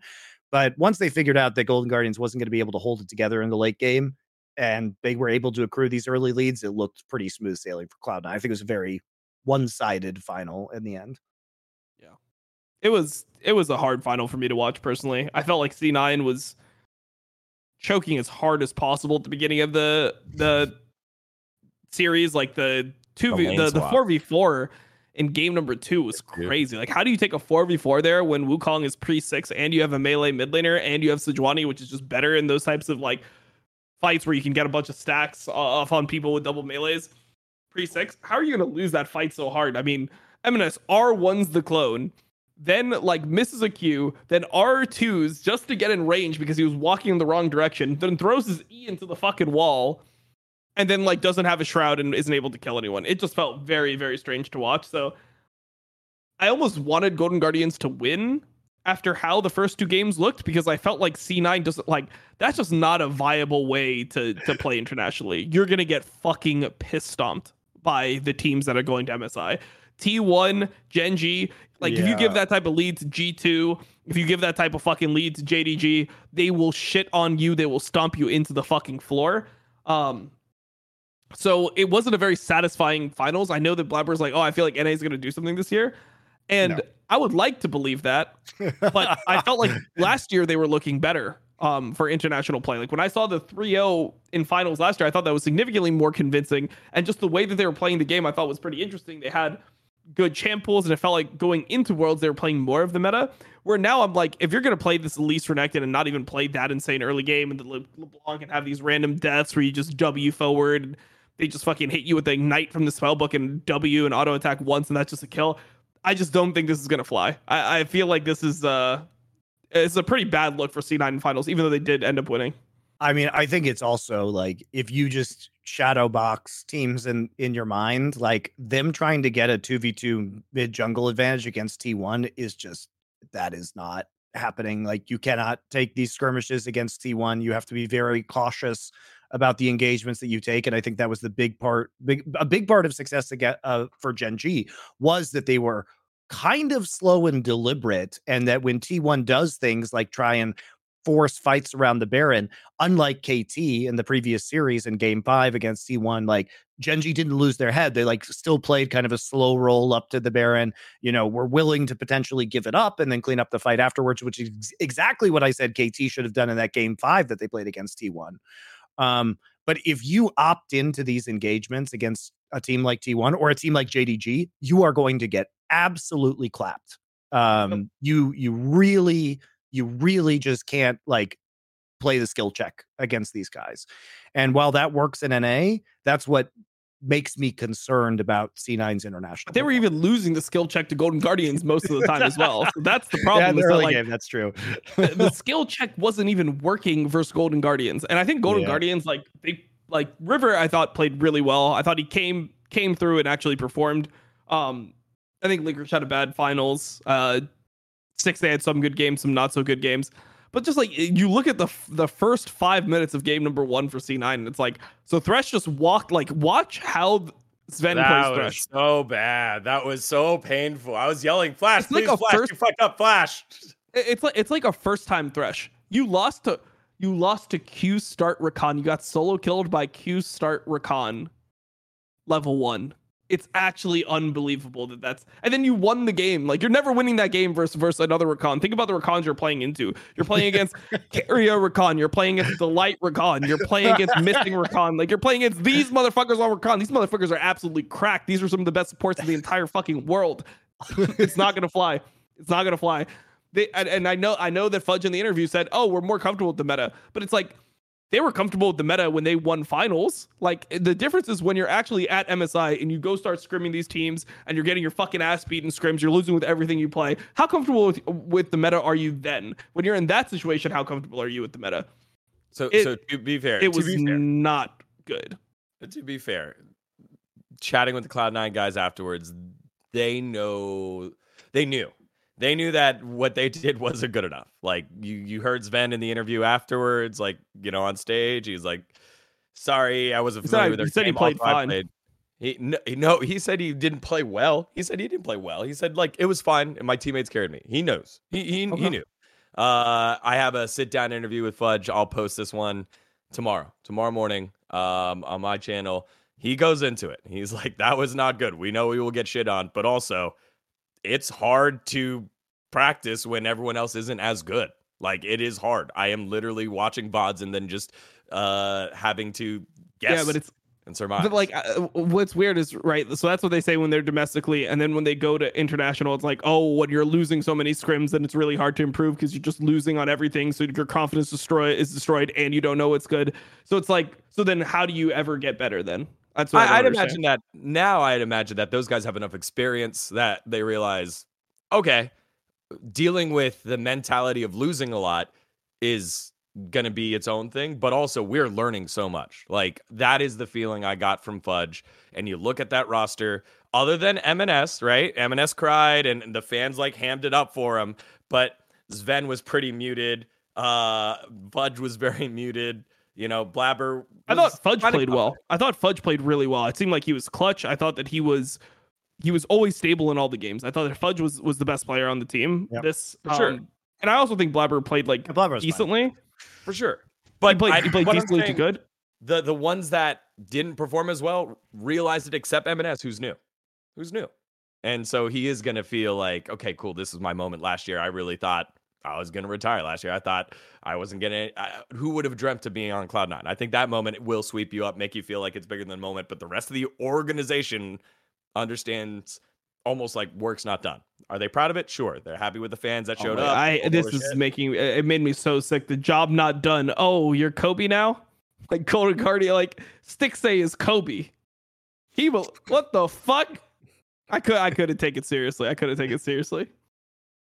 On the flip side, though, because now we've talked a lot about FlyQuest, we talked a lot about Cloud9. Golden Guardians has been like this happy story in the middle. Like, I do want to spend a little bit of time on them, both their run to, from 6th to now 2nd, and also now getting to play internationally with this roster. And one tweet that you put out, Dom, was with Licorice. It was, I don't think I've ever seen this much growth from a top laner ever. Like, and from beginning to playoffs. But that's more like, that's how I worded it, to not get completely canceled, but it's more like he was so horribly bad. Yeah, he went from being he went from being the worst top laner in the league by far to like okay top laner. Who's worse than him? If you say Armut, I'm leaving the call. Fucking what's his name? Summit was hell no. He fucking did you see the series that they played? Bro. He was running games. Yeah, after he just Summit versus Licorice, like that was the fucking Gragas game where he built Row, where he got like solo killed 4 times, man. Like, there's no way. I don't know. I do think. I mean, unfortunately, Licorice was not particularly great in the finals. After I thought he had a pretty good series against FlyQuest. Yep. But I mean, this level of inconsistency in the top lane is a pretty large issue for them. Like, that can't be the reason why they win. Or let me put it this way: at the international stage, that cannot be the difference between them winning or losing games, because Licorice's best performance is not good enough against the tops that he's going to be facing internationally. Look, we saw what happened when Fudge, who's a better player than Licorice all around, tried to play Fiora into the best tops in the world. We saw him play Fiora. We saw him try to play like Fiora against fucking like Zeus and 369, it wasn't 369, it was Zeus, and then it was even Flandre dicked him, didn't he? Like, I mean, come on, man. It was just. He brings it up in the interview. He almost like self-interviewed, man. It was a great interview, just basically answering all the questions. I am happy that he turned his performance around, because I think he's a great guy, but like, I'm not sure Golden Guardians is really like the team when the choice was send FlyQuest or send Golden Guardians to London, I still would much rather see FlyQuest in London. Sure, but they didn't earn it. So at what point do we change the narrative of this team? Like, at what point are they like, hey, they're second best? Hey, they're actually better CLG. The sum of the parts were even better because you got Gorian River in the mid lane. Sticks a revival, who he's been there. He's the stabilizing force. Like, at what point do we change the narrative here that, hey, this isn't just a shitter team that outlasted everyone else? They are a good team. Good team by what metric? By finishing second place, by going to MSI, by like not letting the moment of being in a stadium, so good like, team means, they're a good team for like, I guess, NA standards at this point in NA's history. Here's why the disappointment sets in, because this is the ceiling. This is the ceiling. We are experiencing the ceiling. There is no more hope beyond this level, right? Which is why when I say FlyQuest, I know FlyQuest can be better than that. In a theoretical universe, there isn't a universe because this team overperformed to such a degree, which is great for them, but it's not going to be a better team in the future. It's like what we were saying with DRX. It's like, we don't want DRX to stay together after winning Worlds because that was the ceiling. That was it. Like the regression was coming. No one wanted to see more of it. I don't want to see more of Golden Guardians because this was the peak. We're standing at the fucking top of the mountain. Yeah, just one of those things when you start like thinking about international, right? You start looking at the other teams and you start looking at teams that are eliminated, right? And think about how far down you have to go in LPL before you start feeling like Golden Guardians is a better team. Like Ultra Prime, maybe. Yeah, I mean, it's like it's actually like, I mean, with how OMG, like we watched OMG series, like we got to see OMG playing. They're a fourth seed from LPL. They're a fourth seed from LPL that was overperforming. It would be unspeakable what would happen in a best of 5 between OMG and Golden Guardians right now. Completely unspeakable. Well, we get to see a little bit more of Golden Guardians in the future. It was a very good story, and whether you like it or not, it's not done yet. They get to continue on for MSI. For Spring Split, it was. All right, that was a very, very long Galaxy Brain Club on LCS. I think we had a lot of things to hit on, but thanks for diving into that one. Up next, 2 more segments to go in today's episode. We got some high key, low key, no key on players and teams that have exceeded playoff expectations this split, or exceeded expectations this split. So let's get into it. We got the whole world. The only podcast that covers global League of Legends. Let's get into it. Our overperformers and underperformers, high key and low key. Let's get into it.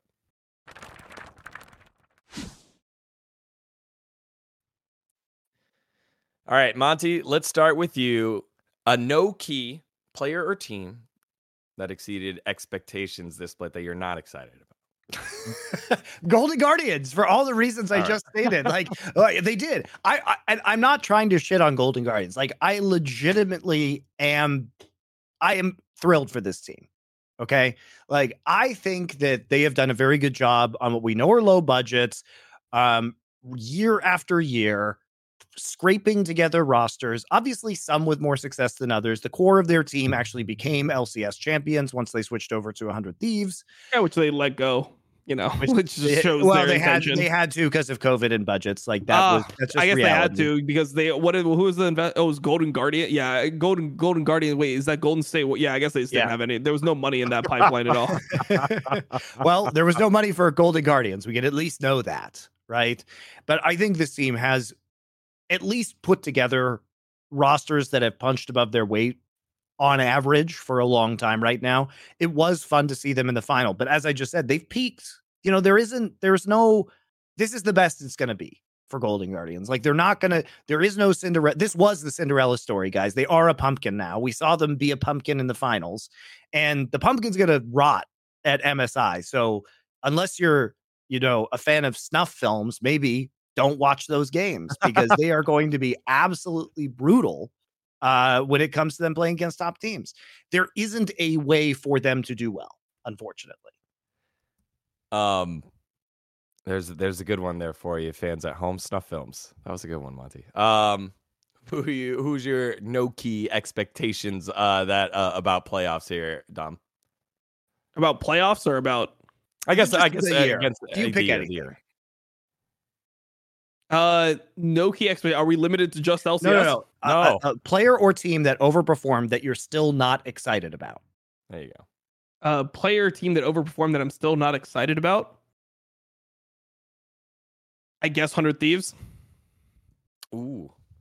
Like, I think that they overperformed towards the end. They got a couple things together. We'll see what happens when they change Bjergsen, but I don't know. I just feel like the way that they ended up winning is just not something that gives me hope for the future.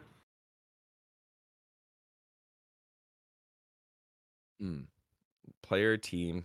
I mean, it has to be FlyQuest, right? FlyQuest.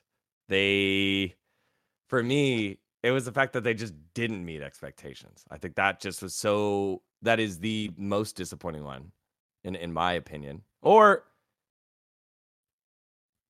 yeah, I think it's FlyQuest. I think FlyQuest is just so disappointing there, and they're disappointed too, but it didn't really change the fact that they didn't meet their expectations, and all the hype, all the accolades, it leads to nothing there for them, and hopefully they're able to rebuild. Let's go Loki. A low-key player team that performed over expectations that you are still not excited about, or that you are. I'm still a little excited about. A little excited about. Yeah, Monty, go ahead. I think it has to be BDS. I'm just impressed by the fundamentals on this team, right? And I didn't think that this group of players would be able to gel to this level, and that even though I always thought Crownshot was an LEC caliber player and was being denied his shot last year, I didn't think he would be this good. And granted, it has come at, there's some asterisks such as Zeri is really fucking strong again right now, and many players can capitalize on that Zeri performance, and he is one of them that is riding the wave, as it were. But I think BDS, obviously they've massively overperformed given how tragic they were in the summer split of last year. And it's a credit to their coaching staff for coming together and being able to put together a team that can actually do some, solid macro. So I think that I don't know how high their ceiling is in the same way that, Golden Guardians. I probably don't want them representing Europe at MSI, but I'm a little excited for them, and they've had a significantly better year than anyone would have anticipated. How about you, Dom? Yeah, I guess for me, it would be a team like BLG. I think I'm a little bit excited for BLG. I think that they were like pretty bad at points, so they feel like they're pretty streaky and confidence based. Also, Bin is like, he is either the best or he's just hard to watch. I mean, the joke that I always make is that Bin is who the Shy fans think the Shy is. Where like he's coin flip, like he'll run it down at fucking points. He'll also be like the best at other points. That's who Bin is at some points. But I mean, what hypes me up is the ceiling, but I know the floor could be low, so that's why I'm tempering my expectations. Along those lines, for me, it's Vitality. I think Vitality is another one of those teams, especially after what we saw today. The Bow Show can turn online, and it is one of the greatest things we see all across Europe in the Western world. But can this super team maintain it all for at least, a title or, a run at MSI? That's what I want to see. But the ceiling is there, and it's very exciting. All right, and then a player or team that surpassed expectations that you are still excited about, high key excited about. Monty, you first. Gotta be GenG. It's got to be GenG, right? Like, This is a team that is absolutely capable of winning an international tournament, even though they disappointed at Worlds. Nobody would have ever thought that they would win this split, especially after losing Ruler and Lehens Except us on the show who said they could win this split. Yeah. Well, look, once we saw it, but I mean, their first outing against T1 in the first match of the season, they were absolutely clapped by T1. They played some completely close reasonable, right? Given the fact that it was the first series of the fucking split, and then they made a roster change with a rookie, and all rostered together. These were all the caveats we made at the time. And they should have won the second meeting, but then Peanut lost his mind. And then he made Chovy lose his mind. That's the key distinction to make. So I think like GenG, this was not this was not the expectation. Like when we saw like Deft join D plus with Kana, right? When we saw T1's roster stick together, these were probably the teams that had the highest expectations. So for them to come back in these playoffs, despite T1's absolutely spectacular season, lose in those playoffs, and then come back and win the final and win the lower bracket and the grand finals in the dominating fashion that they did. And also all of those fucking haters who are like, Chovy doesn't know how to macro. Well, pretty sure Chovy's macro looked a lot better than Faker's in that series, motherfuckers. Also played, the same champions with similar builds to a much higher level. Chovy's a choker. We have to blow all you motherfuckers are blown out right now. There is no more of this garbage that I want to hear from you. Chovy's not sitting in the side lane. Chovy is fucking making plays in all of these fights. Level 4. Why do you not? Why are you guys so bad at looking at where Chovy is on the map and seeing that he's making plays, or when bad things happen, that he literally couldn't be there? It wasn't possible. His teammates are fucking it up for him. Look at Delight. Made some god tier plays. The setups from GenG in this playoffs were beautiful. They were creating awesome picks and vision traps constantly within these games. They were creating team comps that were countering their opponent's play styles. They played differently against KT compared to how they played against T1, and they switched those styles to in 24 hours. Like, I don't know what you want from GenG, guys. Like, you should be very excited about this team. They have a huge diversity in terms of the play style that they play. I love their macro style. Hell yes, GenG, very excited. Dom, what you got? Who do you think? All right, good. I was worried. I was like, do I have to pick them? Yeah, OMG. I mean, they gotta be my high key excited. I mean, I have been excited about this team for a while, but the consistent growth that we talked about earlier is just so impressive to watch. And now seeing the extra way that the extra gear they can go into with PP God, the fact that they can actually get wins in important series in big matches versus good teams on champions like Lulu, that used to just be an auto loss. They have enough in their champion pools now to be effective, and you can't ban them out. Now that like Cream is able to play Yone at a super high level, Silas, Akali, and Ari, you can't ban him out. He's just extremely proficient. He also has other picks that are not viable right now that he's a fucking absolute beast at. If we get into a fucking Yasuo meta or Kiana meta, oh my god, this guy's gonna fucking pop off. You have Shanji, who obviously is probably the most stable part of this team. He's consistently good. His Cassante is otherworldly. And just when you look at how the team plays, they've gotten so much smarter. So they used to just be my stupid ass team where they would only fight, and if they would lose, it was just over. But now they can actually come back into games. So, I mean, I think this performance is crazy. A team like them getting as far as they did makes no sense. And like when you look at other teams that end up improving, normally they have some major roster changes. These guys they grinded it from the beginning. I was a fan of them when they were like an 11th place team, not even making playoffs. Getting top 4 in LPL is extremely fucking hard. You have to go through teams like TES with multiple world champions on the roster, with Rookie, the second best player of all time, on the fucking roster. You have to get through teams like that. LNG, think about how good LNG was for the entire split. They were 13-3. Have the MVP of the league. Yeah, they have the MVP. They were 13-3. They were like a couple games back. They ended up losing the tiebreaker on a game score, right? On wins to loss game score. They had the same match score. They had a slightly worse game score. That's why they ended up being the 3rd seed. So they could have placed directly into the double elimination. They were that good, and OMG was able to beat them. And they went to 5 games with BLG. Like, if you don't see what I'm seeing with OMG at this point, you'll never see it.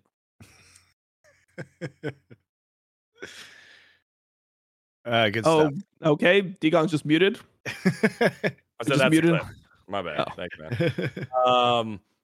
I think for me, special shout outs to our runners up in this KT. I think KT would be like a really good pick here. Oh, yeah. In terms of like exceeding and being excited for what they've done. Especially because the solo lanes on KT both had their worst years ever last year, and then became rehabilitated into some of the best players in the entire league in Keen and BDD. So that was very exciting.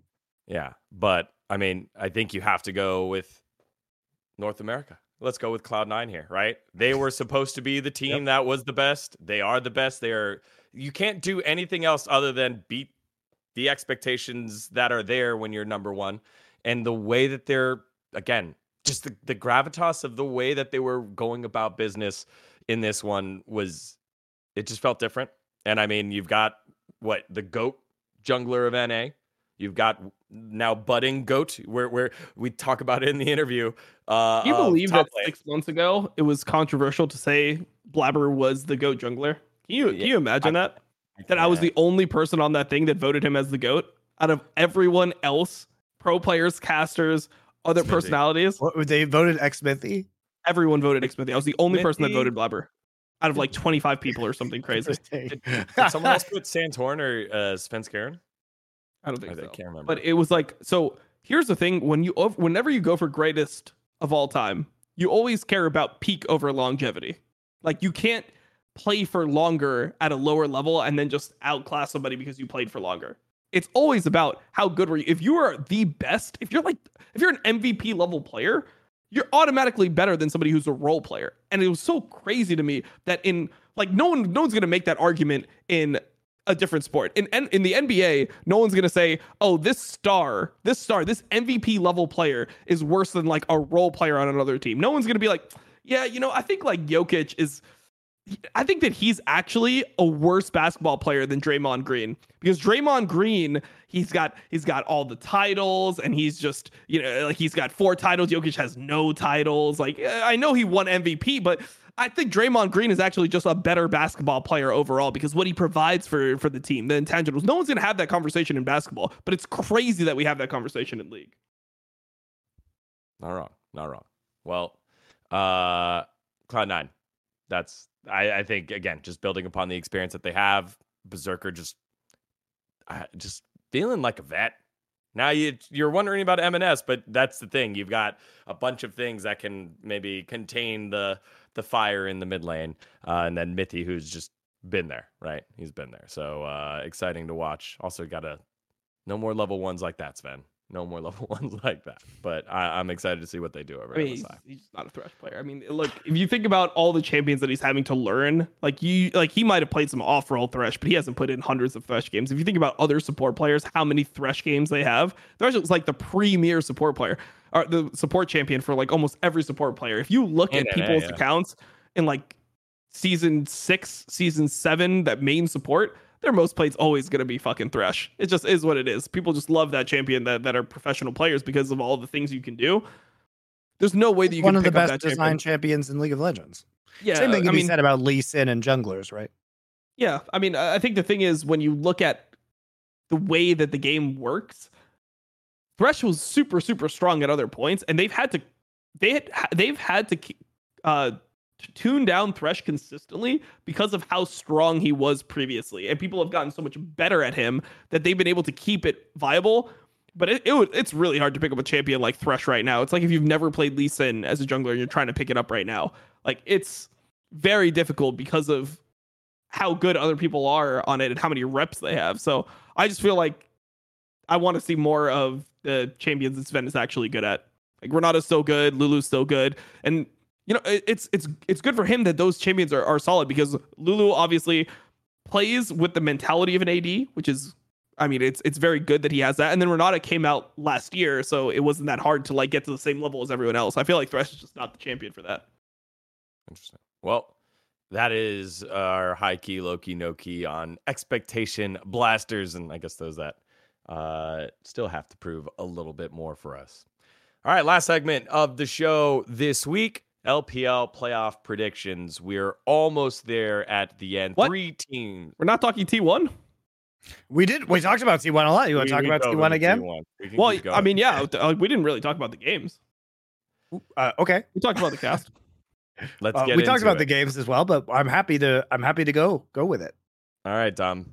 Lead us into this one again. For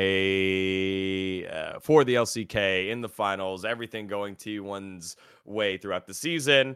GenG, they're warmed up from their their lower bracket final matchup, and they overperform. I think for me, the most crucial part of the series is that everything that people hype up T1 for and their main identity ended up disappearing over the course of the series. Like, if you look at how they are supposed to be playing, right? When you think about Keria and how he started this season, what was he getting super popular for? Playing the Kalista support, the Varus support, the Caitlyn support. He could play every single AD champion as a support. Obviously, that's nerfed, but they're still bully lanes, right? So if you played Enchanters into him, he would be able to absolutely bully you. So it was very hard to draft against T1 because of the fact that they had an answer to all this, the Enchanter supports, but they also could play all the Enchanter supports, but no one else could actually play the counters that he was able to play. And then on top of that, he could also play the whole other wealth of like engage and everything that you have open to you. And if you look at the most crucial game in the series, which is this game 4, after you've won game 3, and you see the fact that you're blinding Braum for who people say is by far the best player in the world, right? That's the Wolf quote from Twitter. He is by far the best player in the world. Why would you ever draft Braum blind for the best player in the world? Like, Braum can make sense. And if you are playing support, why would you ever want to... This reminded me of when they put Canyon on Trundle in that game 5. Yeah. Which is like, why are we doing this? Like, this isn't how you empower your best players. The reason why you did it is because JJ was getting the better of Canyon in that series, so they're trying to give him something that he was able to still affect the game on, that he wasn't going to have to contend straight up with JJ because JJ was in fucking god mode in that series. So I think in this game, like in this series, it kind of was similar. Where the Light I thought was just the better support over the course of the series. And here, like, if you're going to blind pick something, you're definitely not blind picking Braum, right? Like, Braum is a champion that is very specific. There's a reason why we don't see early pick Braums. Almost every Braum you see is going to be 4 or 5, unless you see like a Nautilus picked 1, 2, 3. Yeah, and it's only into backline access comps, which is like not what GenG was building here. So yeah, so it makes no sense. You see a Jinx, and then you're just going to give them a free Lulu Jinx and play Braum yourself. And then what did they end up doing with this? Okay. So you took the R4 Braum. What is your R5? It's a fucking Scion. You're picking Scion. Like, Cassante was already showing. I know Cassante's technically a flex, but if you're willing to play Scion into Cassante, and you look at the other champions that are banned, you just have no threat versus Jinx, Trist, Lulu, Maokai. You have no threat. Isn't that the other part about T1? That Zeus is like this insane carry top. He's the best carry top player in the world, right? Like, he's the guy that plays Yone. Like, not in finals, apparently, is what we've learned. He never shows up in finals. He never shows up in finals. So when you look at this type of comp, like Keen bopped him also in the series they played against KT. Yep. He bopped him hard. And even like in the series where Doran was completely sprinting it, Doran still got like his weird ass solo kill on the Orin. In I believe it was game 3 of the GenG series, versus T1, the upper bracket series as well. So it was pretty like weird to see the adaptation from T1. What happened to their whole identity? Like, and that makes me think that they don't actually believe that they have a massive edge playing their main champions. I feel like they look really good when they're stomping bad teams, but like, you look at all their series, they didn't look insane versus GenG. When we talked about it on the show last week, the main thing that I was saying, the main angle I was taking, because obviously I predicted GenG to beat KT, is that I thought that GenG could win in finals. I didn't even make a prediction. I probably would have predicted T1, but my main point was that the reason I thought the finals could be competitive is there's Doran played horrible in the previous series, and if he just plays a little bit better, the games are actually winnable, and they were able to get gold leads. On top of that, there's also the whole mental game here. Like, GenG just won a finals. Like, 3 of those players just won a finals versus T1 lineup last finals in summer. So T1 wants to be playing against KT there. Like, they would love to have a telecom war that like they feel super comfortable in. They always seem to win no matter what. So even if they get behind, they won't feel that pressure. But GenG looked like a fucking it's a good stylistic matchup. It's a good stylistic matchup for GenG. So I was really surprised to see how T1 adapted throughout the season and how they completely lost their identity. And by the end, like, they're just building comps that don't make sense. And they're no longer buying into what they were showing was their advantages over other teams. There's no carry tops, and there's blind pick supports like Braum.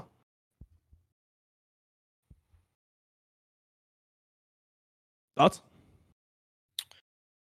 I think like we've talked about, I think that draft in the last game of the series, it was really disappointing from T1. And, once we saw GenG just basically opt into front-to-back team fighting, which they didn't do with Lysandra in game number 3 of that series, even though, by the way, that was still a very winnable game from He's built the GenG. wrong item in that game, by the way. He should not go Gale Force in that game. He needs to go Kraken Slayer. Who's going to kill anyone? If they have Lysandra, who is going to kill? Is Doran just going to kill everyone in that game? Like, you need to go Kraken Slayer on Xayah. But yeah, continue with your point. Yeah. No, I think you're correct. And like Chovy did have a pretty massive lead in that lane. Not that it means a lot on the Lysandra into the composition that they were operating with because of the Tahm Kench, especially that was there, made it very difficult, I think, for Chovy to actually convert his lead into a win. But they did surprisingly well, in spite of the fact that I think their win condition was pretty difficult. And then by the time they just swapped it up in the fourth game of the series, it really did feel over, even though T1 was able to get some small early leads based around the strong 2v2 they had in the mid and jungle. So I don't know. I mean, I think GenG did great. I think Doran, to your point about if Doran plays a little bit better, well, Doran played a lot better in the first 2 games of the series and then started drawing the Gragas bans as things went on. And his Gragas teleports and flanks were really, really good. And I don't know what it is about Zayas. Maybe it's not Zayas playing worse. Maybe it's the fact that It's definitely Zayas playing worse. Maybe it's that he actually just imbues enemy top laners and finals with greater power, right? Like that. It's a new theory I'm working with here, because it explains why Kingen was the MVP of the World Finals as well, right? I mean, just think about the last finals. Maybe he's a mutant and he has the reverse power of Rogue from X-Men, where instead of taking other people's powers, he just gives it to them instead. He gives his powers to them. I feel like this is the same level of hopium that the broadcast was using when they mixed all the audio out when T1 was dying and only turned it back on when T1 was getting lead. Yeah, it's not that Zayas is choking Dom. It's that he's reverse Rogue. That's my mental gymnastics. Okay.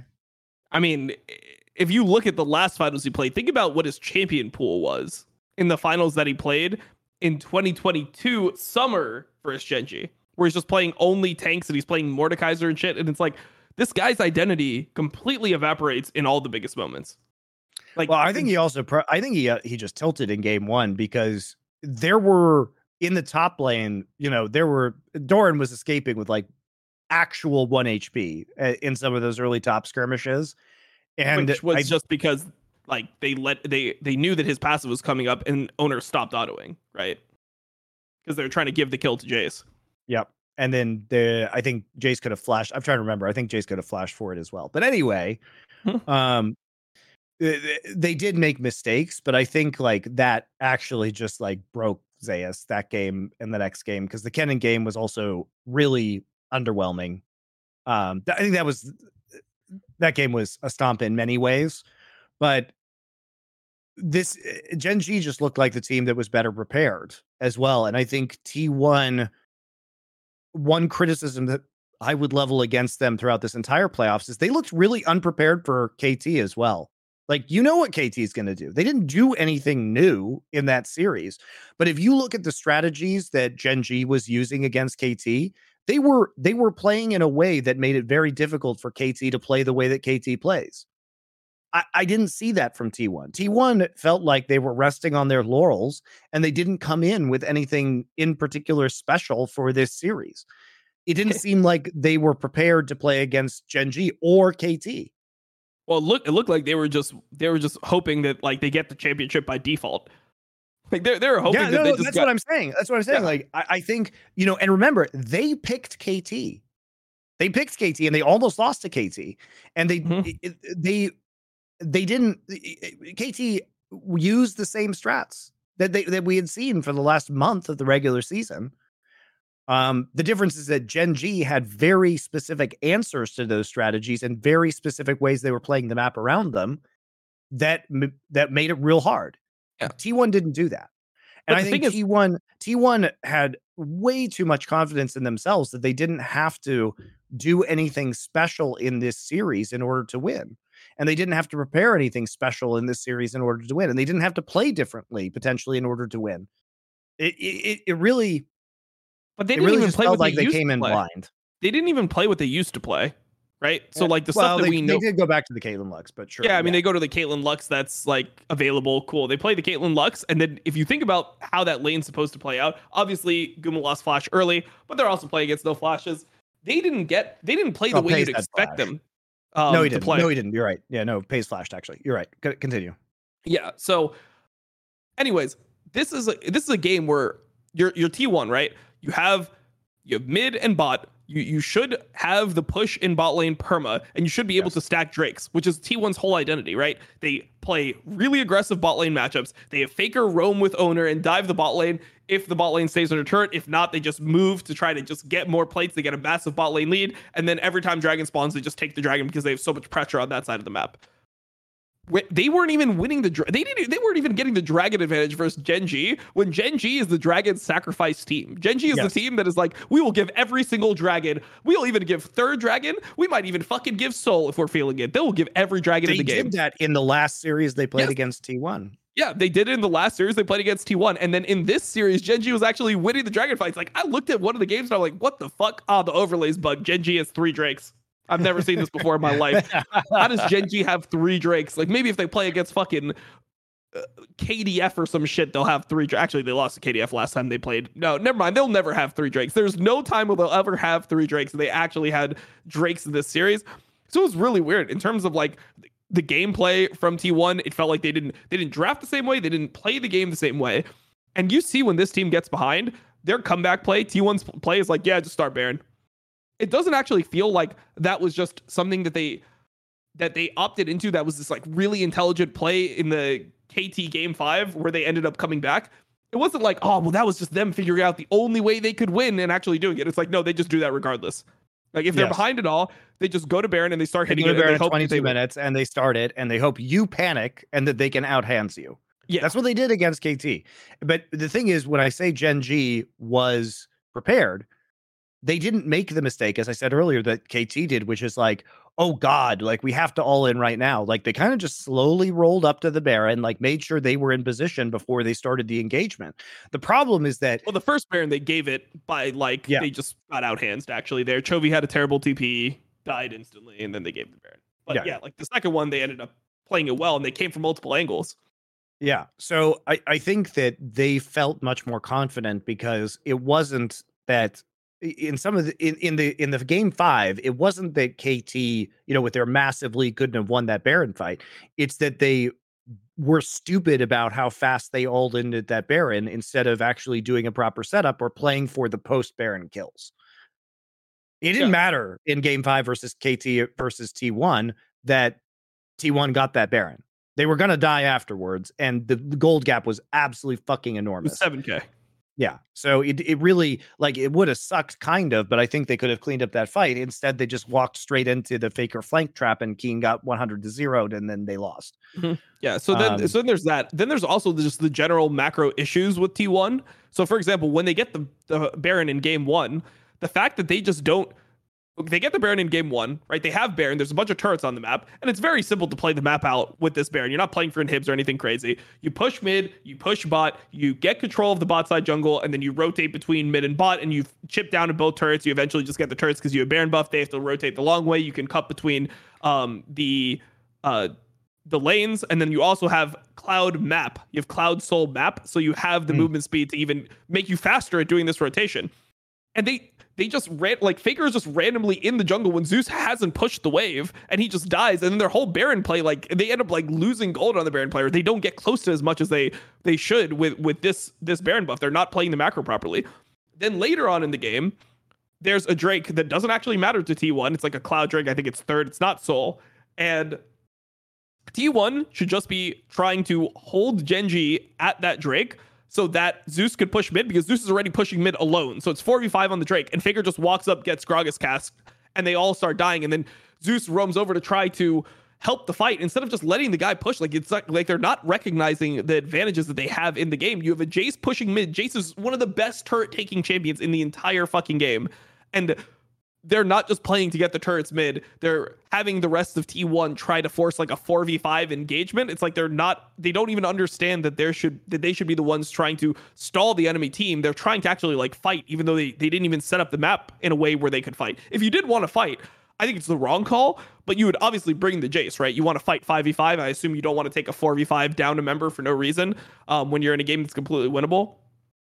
So I was watching these games and I'm like, damn, so like not only is T1 playing the macro bad, their drafts completely changed. Like they're just Sion Braum team now. Okay, in their decider game, the people that are the most hyped on this roster are Keria and Zeus, and those are the guys that are just playing like the do nothing champions in a spot that doesn't make sense. They get completely outdrafted, then they get a small lead and they end up losing.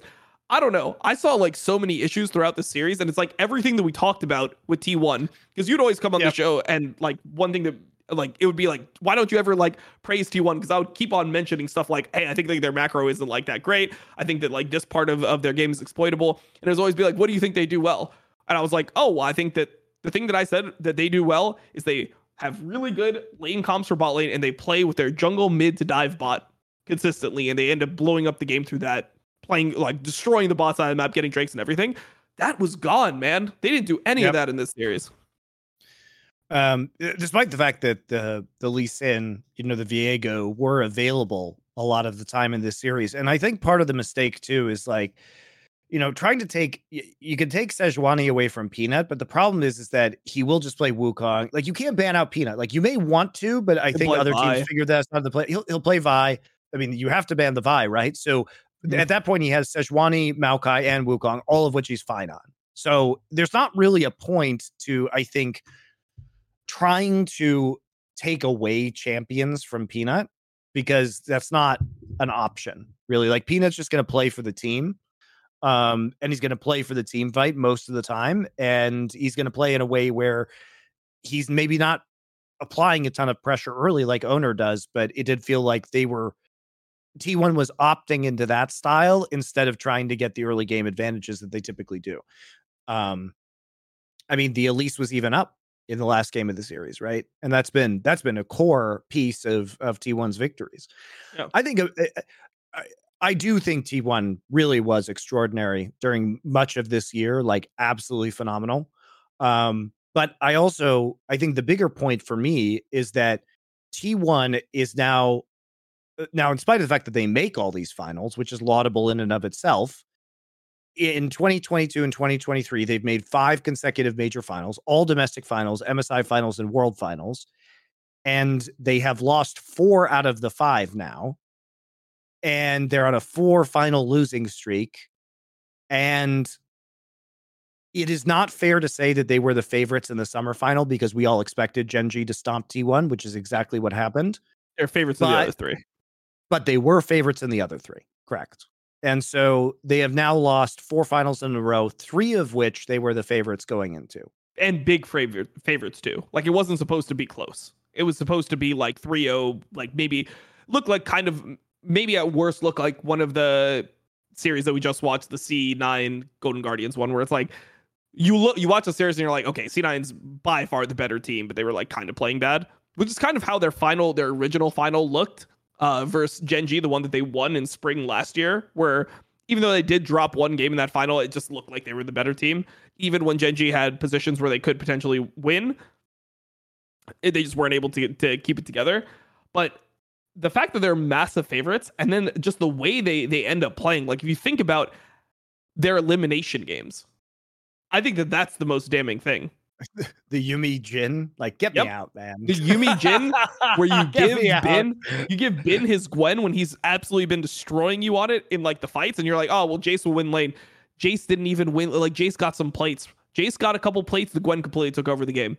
You think about that elimination game that they played into DRX, where they're giving Kingen his Aatrox again. It's like, what? Like, why are you doing this? And then you look at this game where they go out on Sion Braum.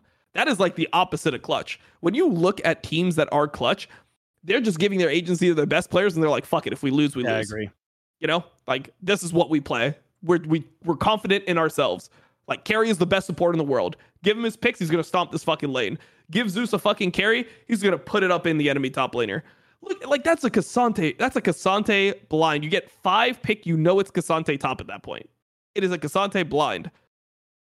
There's so many picks. Where's the Fiora? Where's the Jax? Like, where are these picks? I mean, if you're like, oh well, Fiora, even though it's good into Cassante, is not that great into the range DPS. The Gwen would have been interesting here too. So the Gwen as well. Like, you have all these options, and you decide on Sion. It's like that. Then why are you R5ing your top laner? It just, to me, there was all these issues that I'm like, this is not T1. This is they are chokers. They are by definition chokers. It doesn't mean they can never win again. But when you're the best team in the world, to lose the finals in the manner that they did was more of the choke than the actual fact that they lost. Who's the second biggest underperformer? Right? I think we already hit that it's Zeus up top. I think Faker has really underperformed. I think Faker has really underperformed in the big games. He was hard outclassed by Zika at Worlds during that series. I think he was hard outclassed. His build was like such a weird build. He was going like the Crown Zonya's build? It was something. I mean, this is like literally 6 months ago. I'm trying to remember the series, but he went like this. He went some build that was awful, like that just didn't have Deathcap or Void in it. When you're playing Victor, didn't make any sense.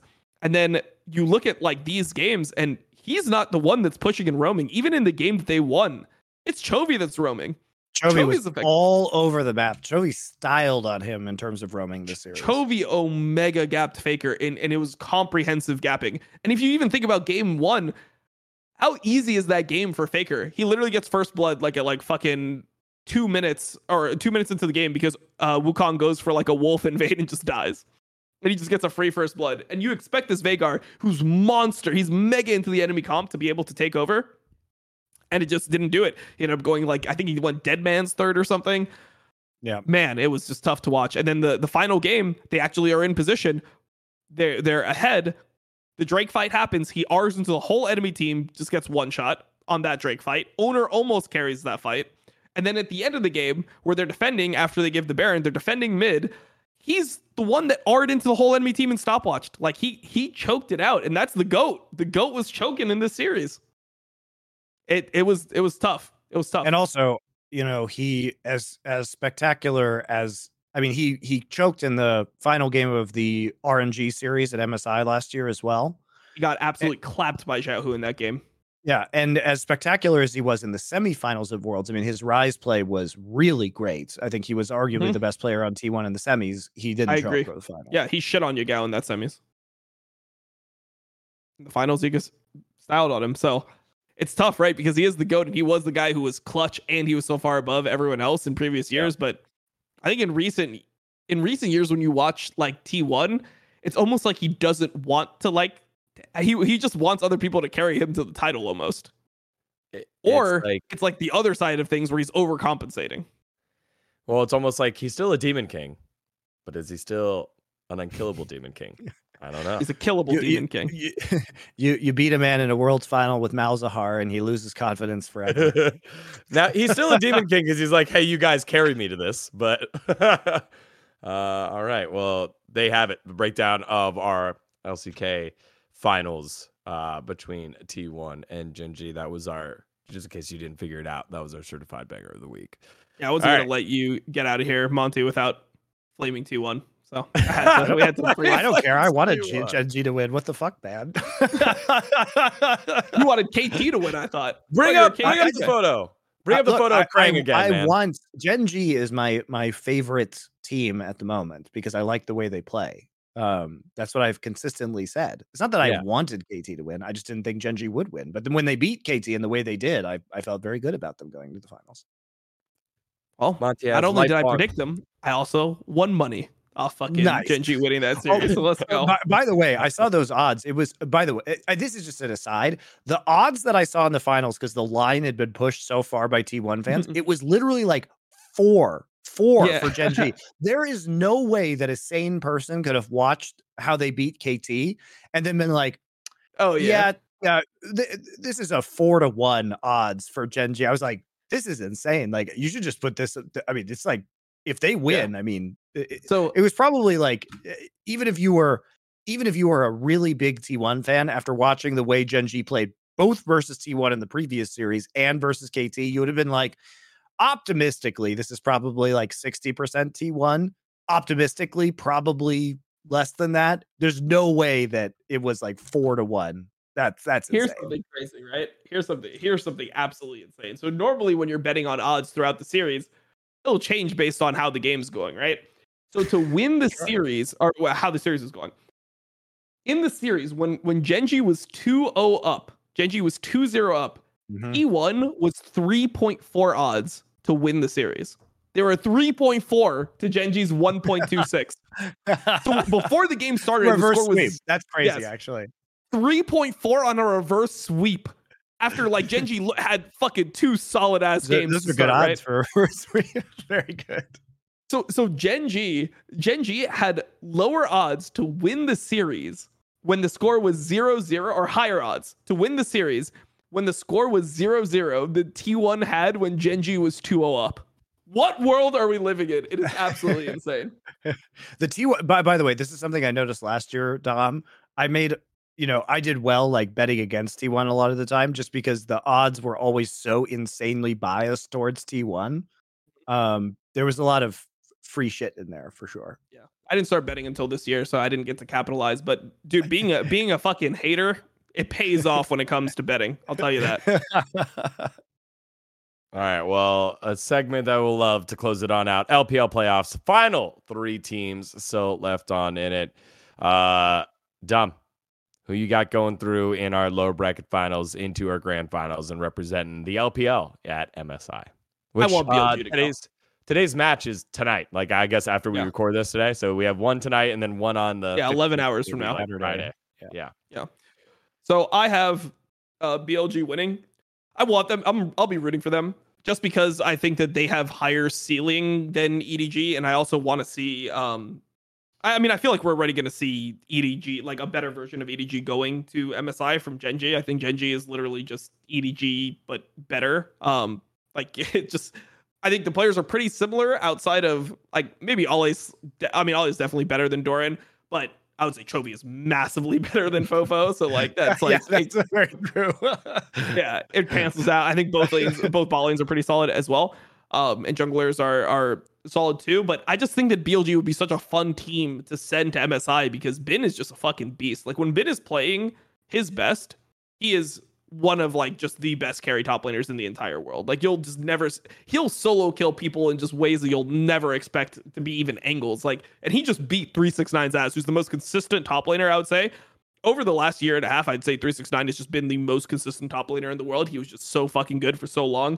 And he was just the ultimate weak sider. And his biggest strength is dealing with players like Bin, dealing with players like the Shy, dealing with players like Ollie. That's what you get 369 for. And Bin just gave it to him in the upper bracket. So I think Bin's a beast. I think Yagao has gotten into form again. Shun is a really interesting player. He's pretty flippy. I mean, sometimes he'll have some terrible games or have some bad moments. But overall, I think BLG is just a fun team. And Elk is just performing at the best that he's performed in a while. Elk and On look pretty good. Yeah, they look pretty good. So I want to see Bin back at MSI. I mean, he's the only former MSI champion from last year that can still make it, right? Well, and this is why we wait until LPL playoffs to like really evaluate teams because again, the regular season is very difficult to read because teams don't try that hard a lot of the time and they only play a single round robin. So there's a lot of kind of fake games against bad teams. And I think while EDG is a team that I have enjoyed, but at the same time, there were always going to be questions of when all the other teams are trying really hard, if they have the individual player strength in order to really capitalize on a very, very tough playoff. And it's actually impressive to me that they made it to the upper bracket, especially since there are some flaws that appear within, like their macro is good, but one thing that I've noticed is that they are pretty bad at playing around summoner spell timers in engagements. Like in the series that they played against JDG was like throwing out flashes left and right a lot of the time and sometimes failing to convert on picks they were making or plays or skirmishes that they were trying to win. And then there was never really any punishment by EDG in team fights. around that, or it didn't feel like they were playing their engagements as though they knew flashes were down or they knew ultimates were down. And so I wasn't really impressed with their skirmishing or their team fighting as a result of that, even if they do tend to be at the right places at the right time when it comes to their macro. So I'm not sure that players like Fofo are really going to be able to handle, top tier Korean teams or even like top tier Chinese teams at this point, considering it was a close series versus OMG as well. So their macro is their strength, but Leave also was getting caught out a lot, being punished a lot, and I think against other world class teams they may struggle just on like an individual or team fighting level. All right, Billy, looking like in the driver's seat to be the number 2 seed with this ruler-led dominant JDG squad. Also, I mean, I just love playoffs Yagao, man. Like I was so impressed with him and his what's so really well. I'm going to caveat this with Billy. I am not sure the Chinese teams have the best meta read. As I said earlier in the show, I don't know if giving one team Wukong, Annie, and Zeri simultaneously is like, I think if you do that versus, GenG, you are going to have a really fucking bad time. You do it versus T1, you probably win the game. that's true. They hate the Zeri. So, but especially the Annie is very interesting how often it slips through the draft in LPL. And so I'm not sure if Yagao is being somewhat boosted by the fact that he appears to get the Annie more than most sane teams would allow him to have that pick. But also, he has stepped up his game. And to my point, I mean, he last year on all the other stuff. That's like why I don't think that that's too much of an issue, right? Like when you look at his other picks, like when he's playing the Veigar in good Veigar games, when he's playing the Silas, he still looks like a fucking beast. So I do love how Yagao ramps up though, because watching his rise and his Zero through the summer playoffs in LPL, what's really cool about this guy is the creativity of his plays that he demonstrates. Like his on the fly decision making is so interesting and unique that when he's on, I mean, he really just feels like he will think of ideas that other mid laners just don't. And I think that's what's cool about watching him. It's not that he's necessarily the greatest individual player, but he is one of the most creative players that I've seen out there when he's on form. Yeah. I mean, he had a really bad semifinals last year, but if you looked at every other point, like he was a fucking beast in LPL playoffs last year. Like he was an absolute... he was great. He was very fun to watch. He was the best. I mean, he outplayed Knight, which was crazy because, out of the two, I mean, they're often compared because they were like friends before they played. I believe they're from the same city. Maybe they're not from the same city, but they've been compared for years. They also played against each other in 2020 a lot when JDG and Top were just the two best teams in China, and they were just playing against each other over and over again in finals. So they're compared a lot, and Knight's always like been kind of the wonder kid, where Yagao has been the one who gets most of the flame. He's the guy who they cite his champion pool issues because previously he was like a Zoe LeBlanc 2-trick. But I mean, over time, I think the Yagao, one thing that's interesting about him is that he's generally clutch. He's generally somebody who performs in big moments. Obviously, he didn't do that in that one series versus Faker. But if you look at like LPL playoffs, if you look at other series that they played, he steps it up big. And he's somebody that's able to just give your team always a chance to win because of the plays that he's willing to make and because of the way that he sees the game. He's one of those players that he's not afraid to look bad if it means giving him his team a chance to win. So he will make, like, if the game is fucked and people are dying, he will make a roam that'll either get his team back into the game or lose the whole game himself. And I think that that's actually super valuable for these teams in the big moments, because that's how they're able to come back versus top esports last year. And, now with BLG, it seems like he's just a core part of why they ended up ramping up so much.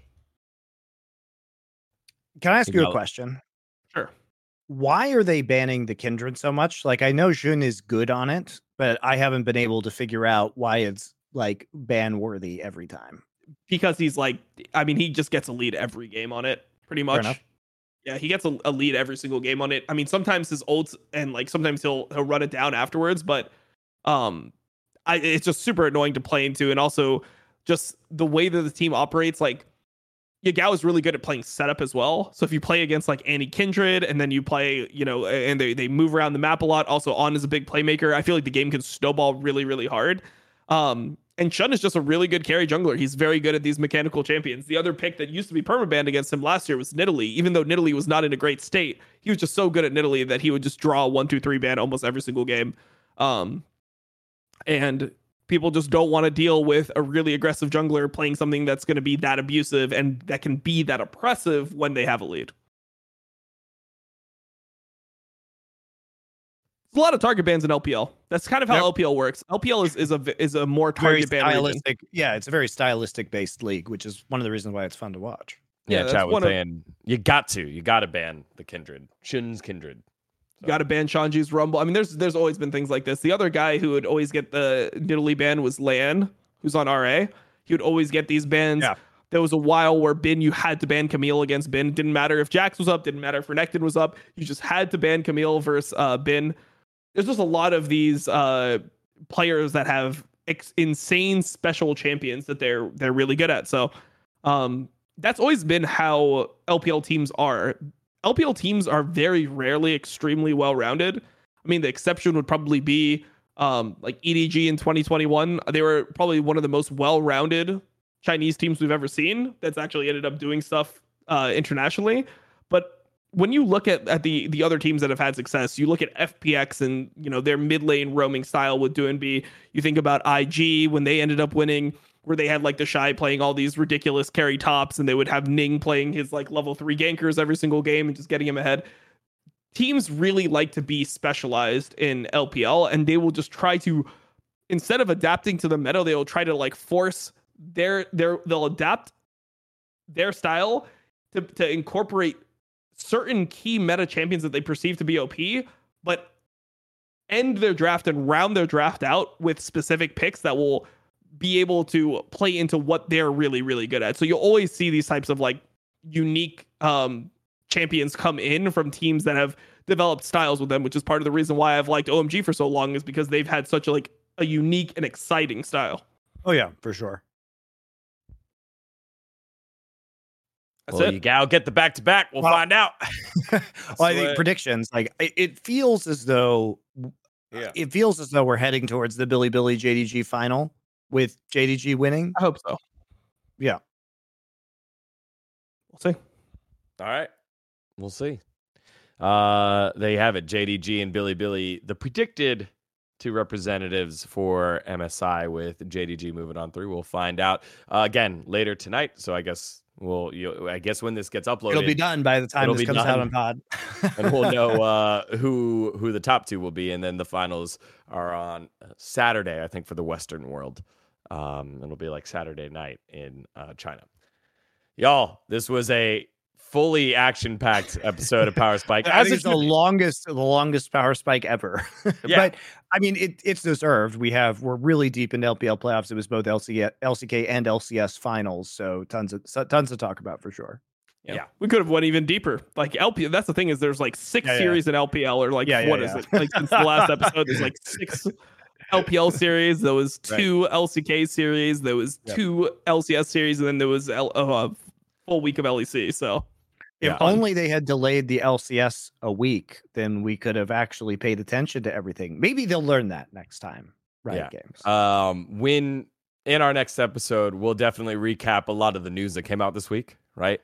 Bjergsen retiring, CLG selling, Energy coming back, new format for next year. There's a bunch of things. Actually, crazy we didn't talk about any of that, but yeah. There's a bunch of, well, the reason why is like we will have time to talk about it, because next week it's going to be a little bit LPL and then just all LEC. So we have those topics that aren't going to change in a week that we'll go back and revisit. Dom, you got those 2 series. Is this your break time? Are you finally free? Kind of. Yeah, just after this, it's 2 more LPL series. I'm covering EU Masters as well. So oh my god, he's like, it wasn't hard enough. I just gotta add some tier 2 competition. Hell yeah.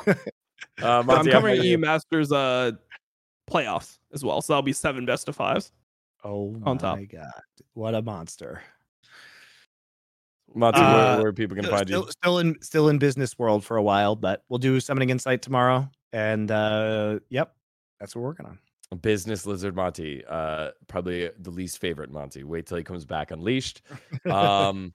We will have me and Dom will have face check probably later this week. And then I've got Winsome, Stixay, and Fudge. Those are my 3 interviews from the LCS this week. That'll be up. And the from a content standpoint, FlyQuest losing first and then having Golden Guardians lose in the finals made it like the most agreeable like press conference and interviews ever. They were just happy to be there and happy to continue moving on. And those will get uploaded by the time that you see this video. So guys, thank you so much for watching again, just from all the fans that came out in Raleigh and said all those nice things and supported buying the products that we push out that help support us to continue to make the content for y'all. We thank you from the bottom of our hearts, and we will catch you guys next week for more Power Spike. Thank you.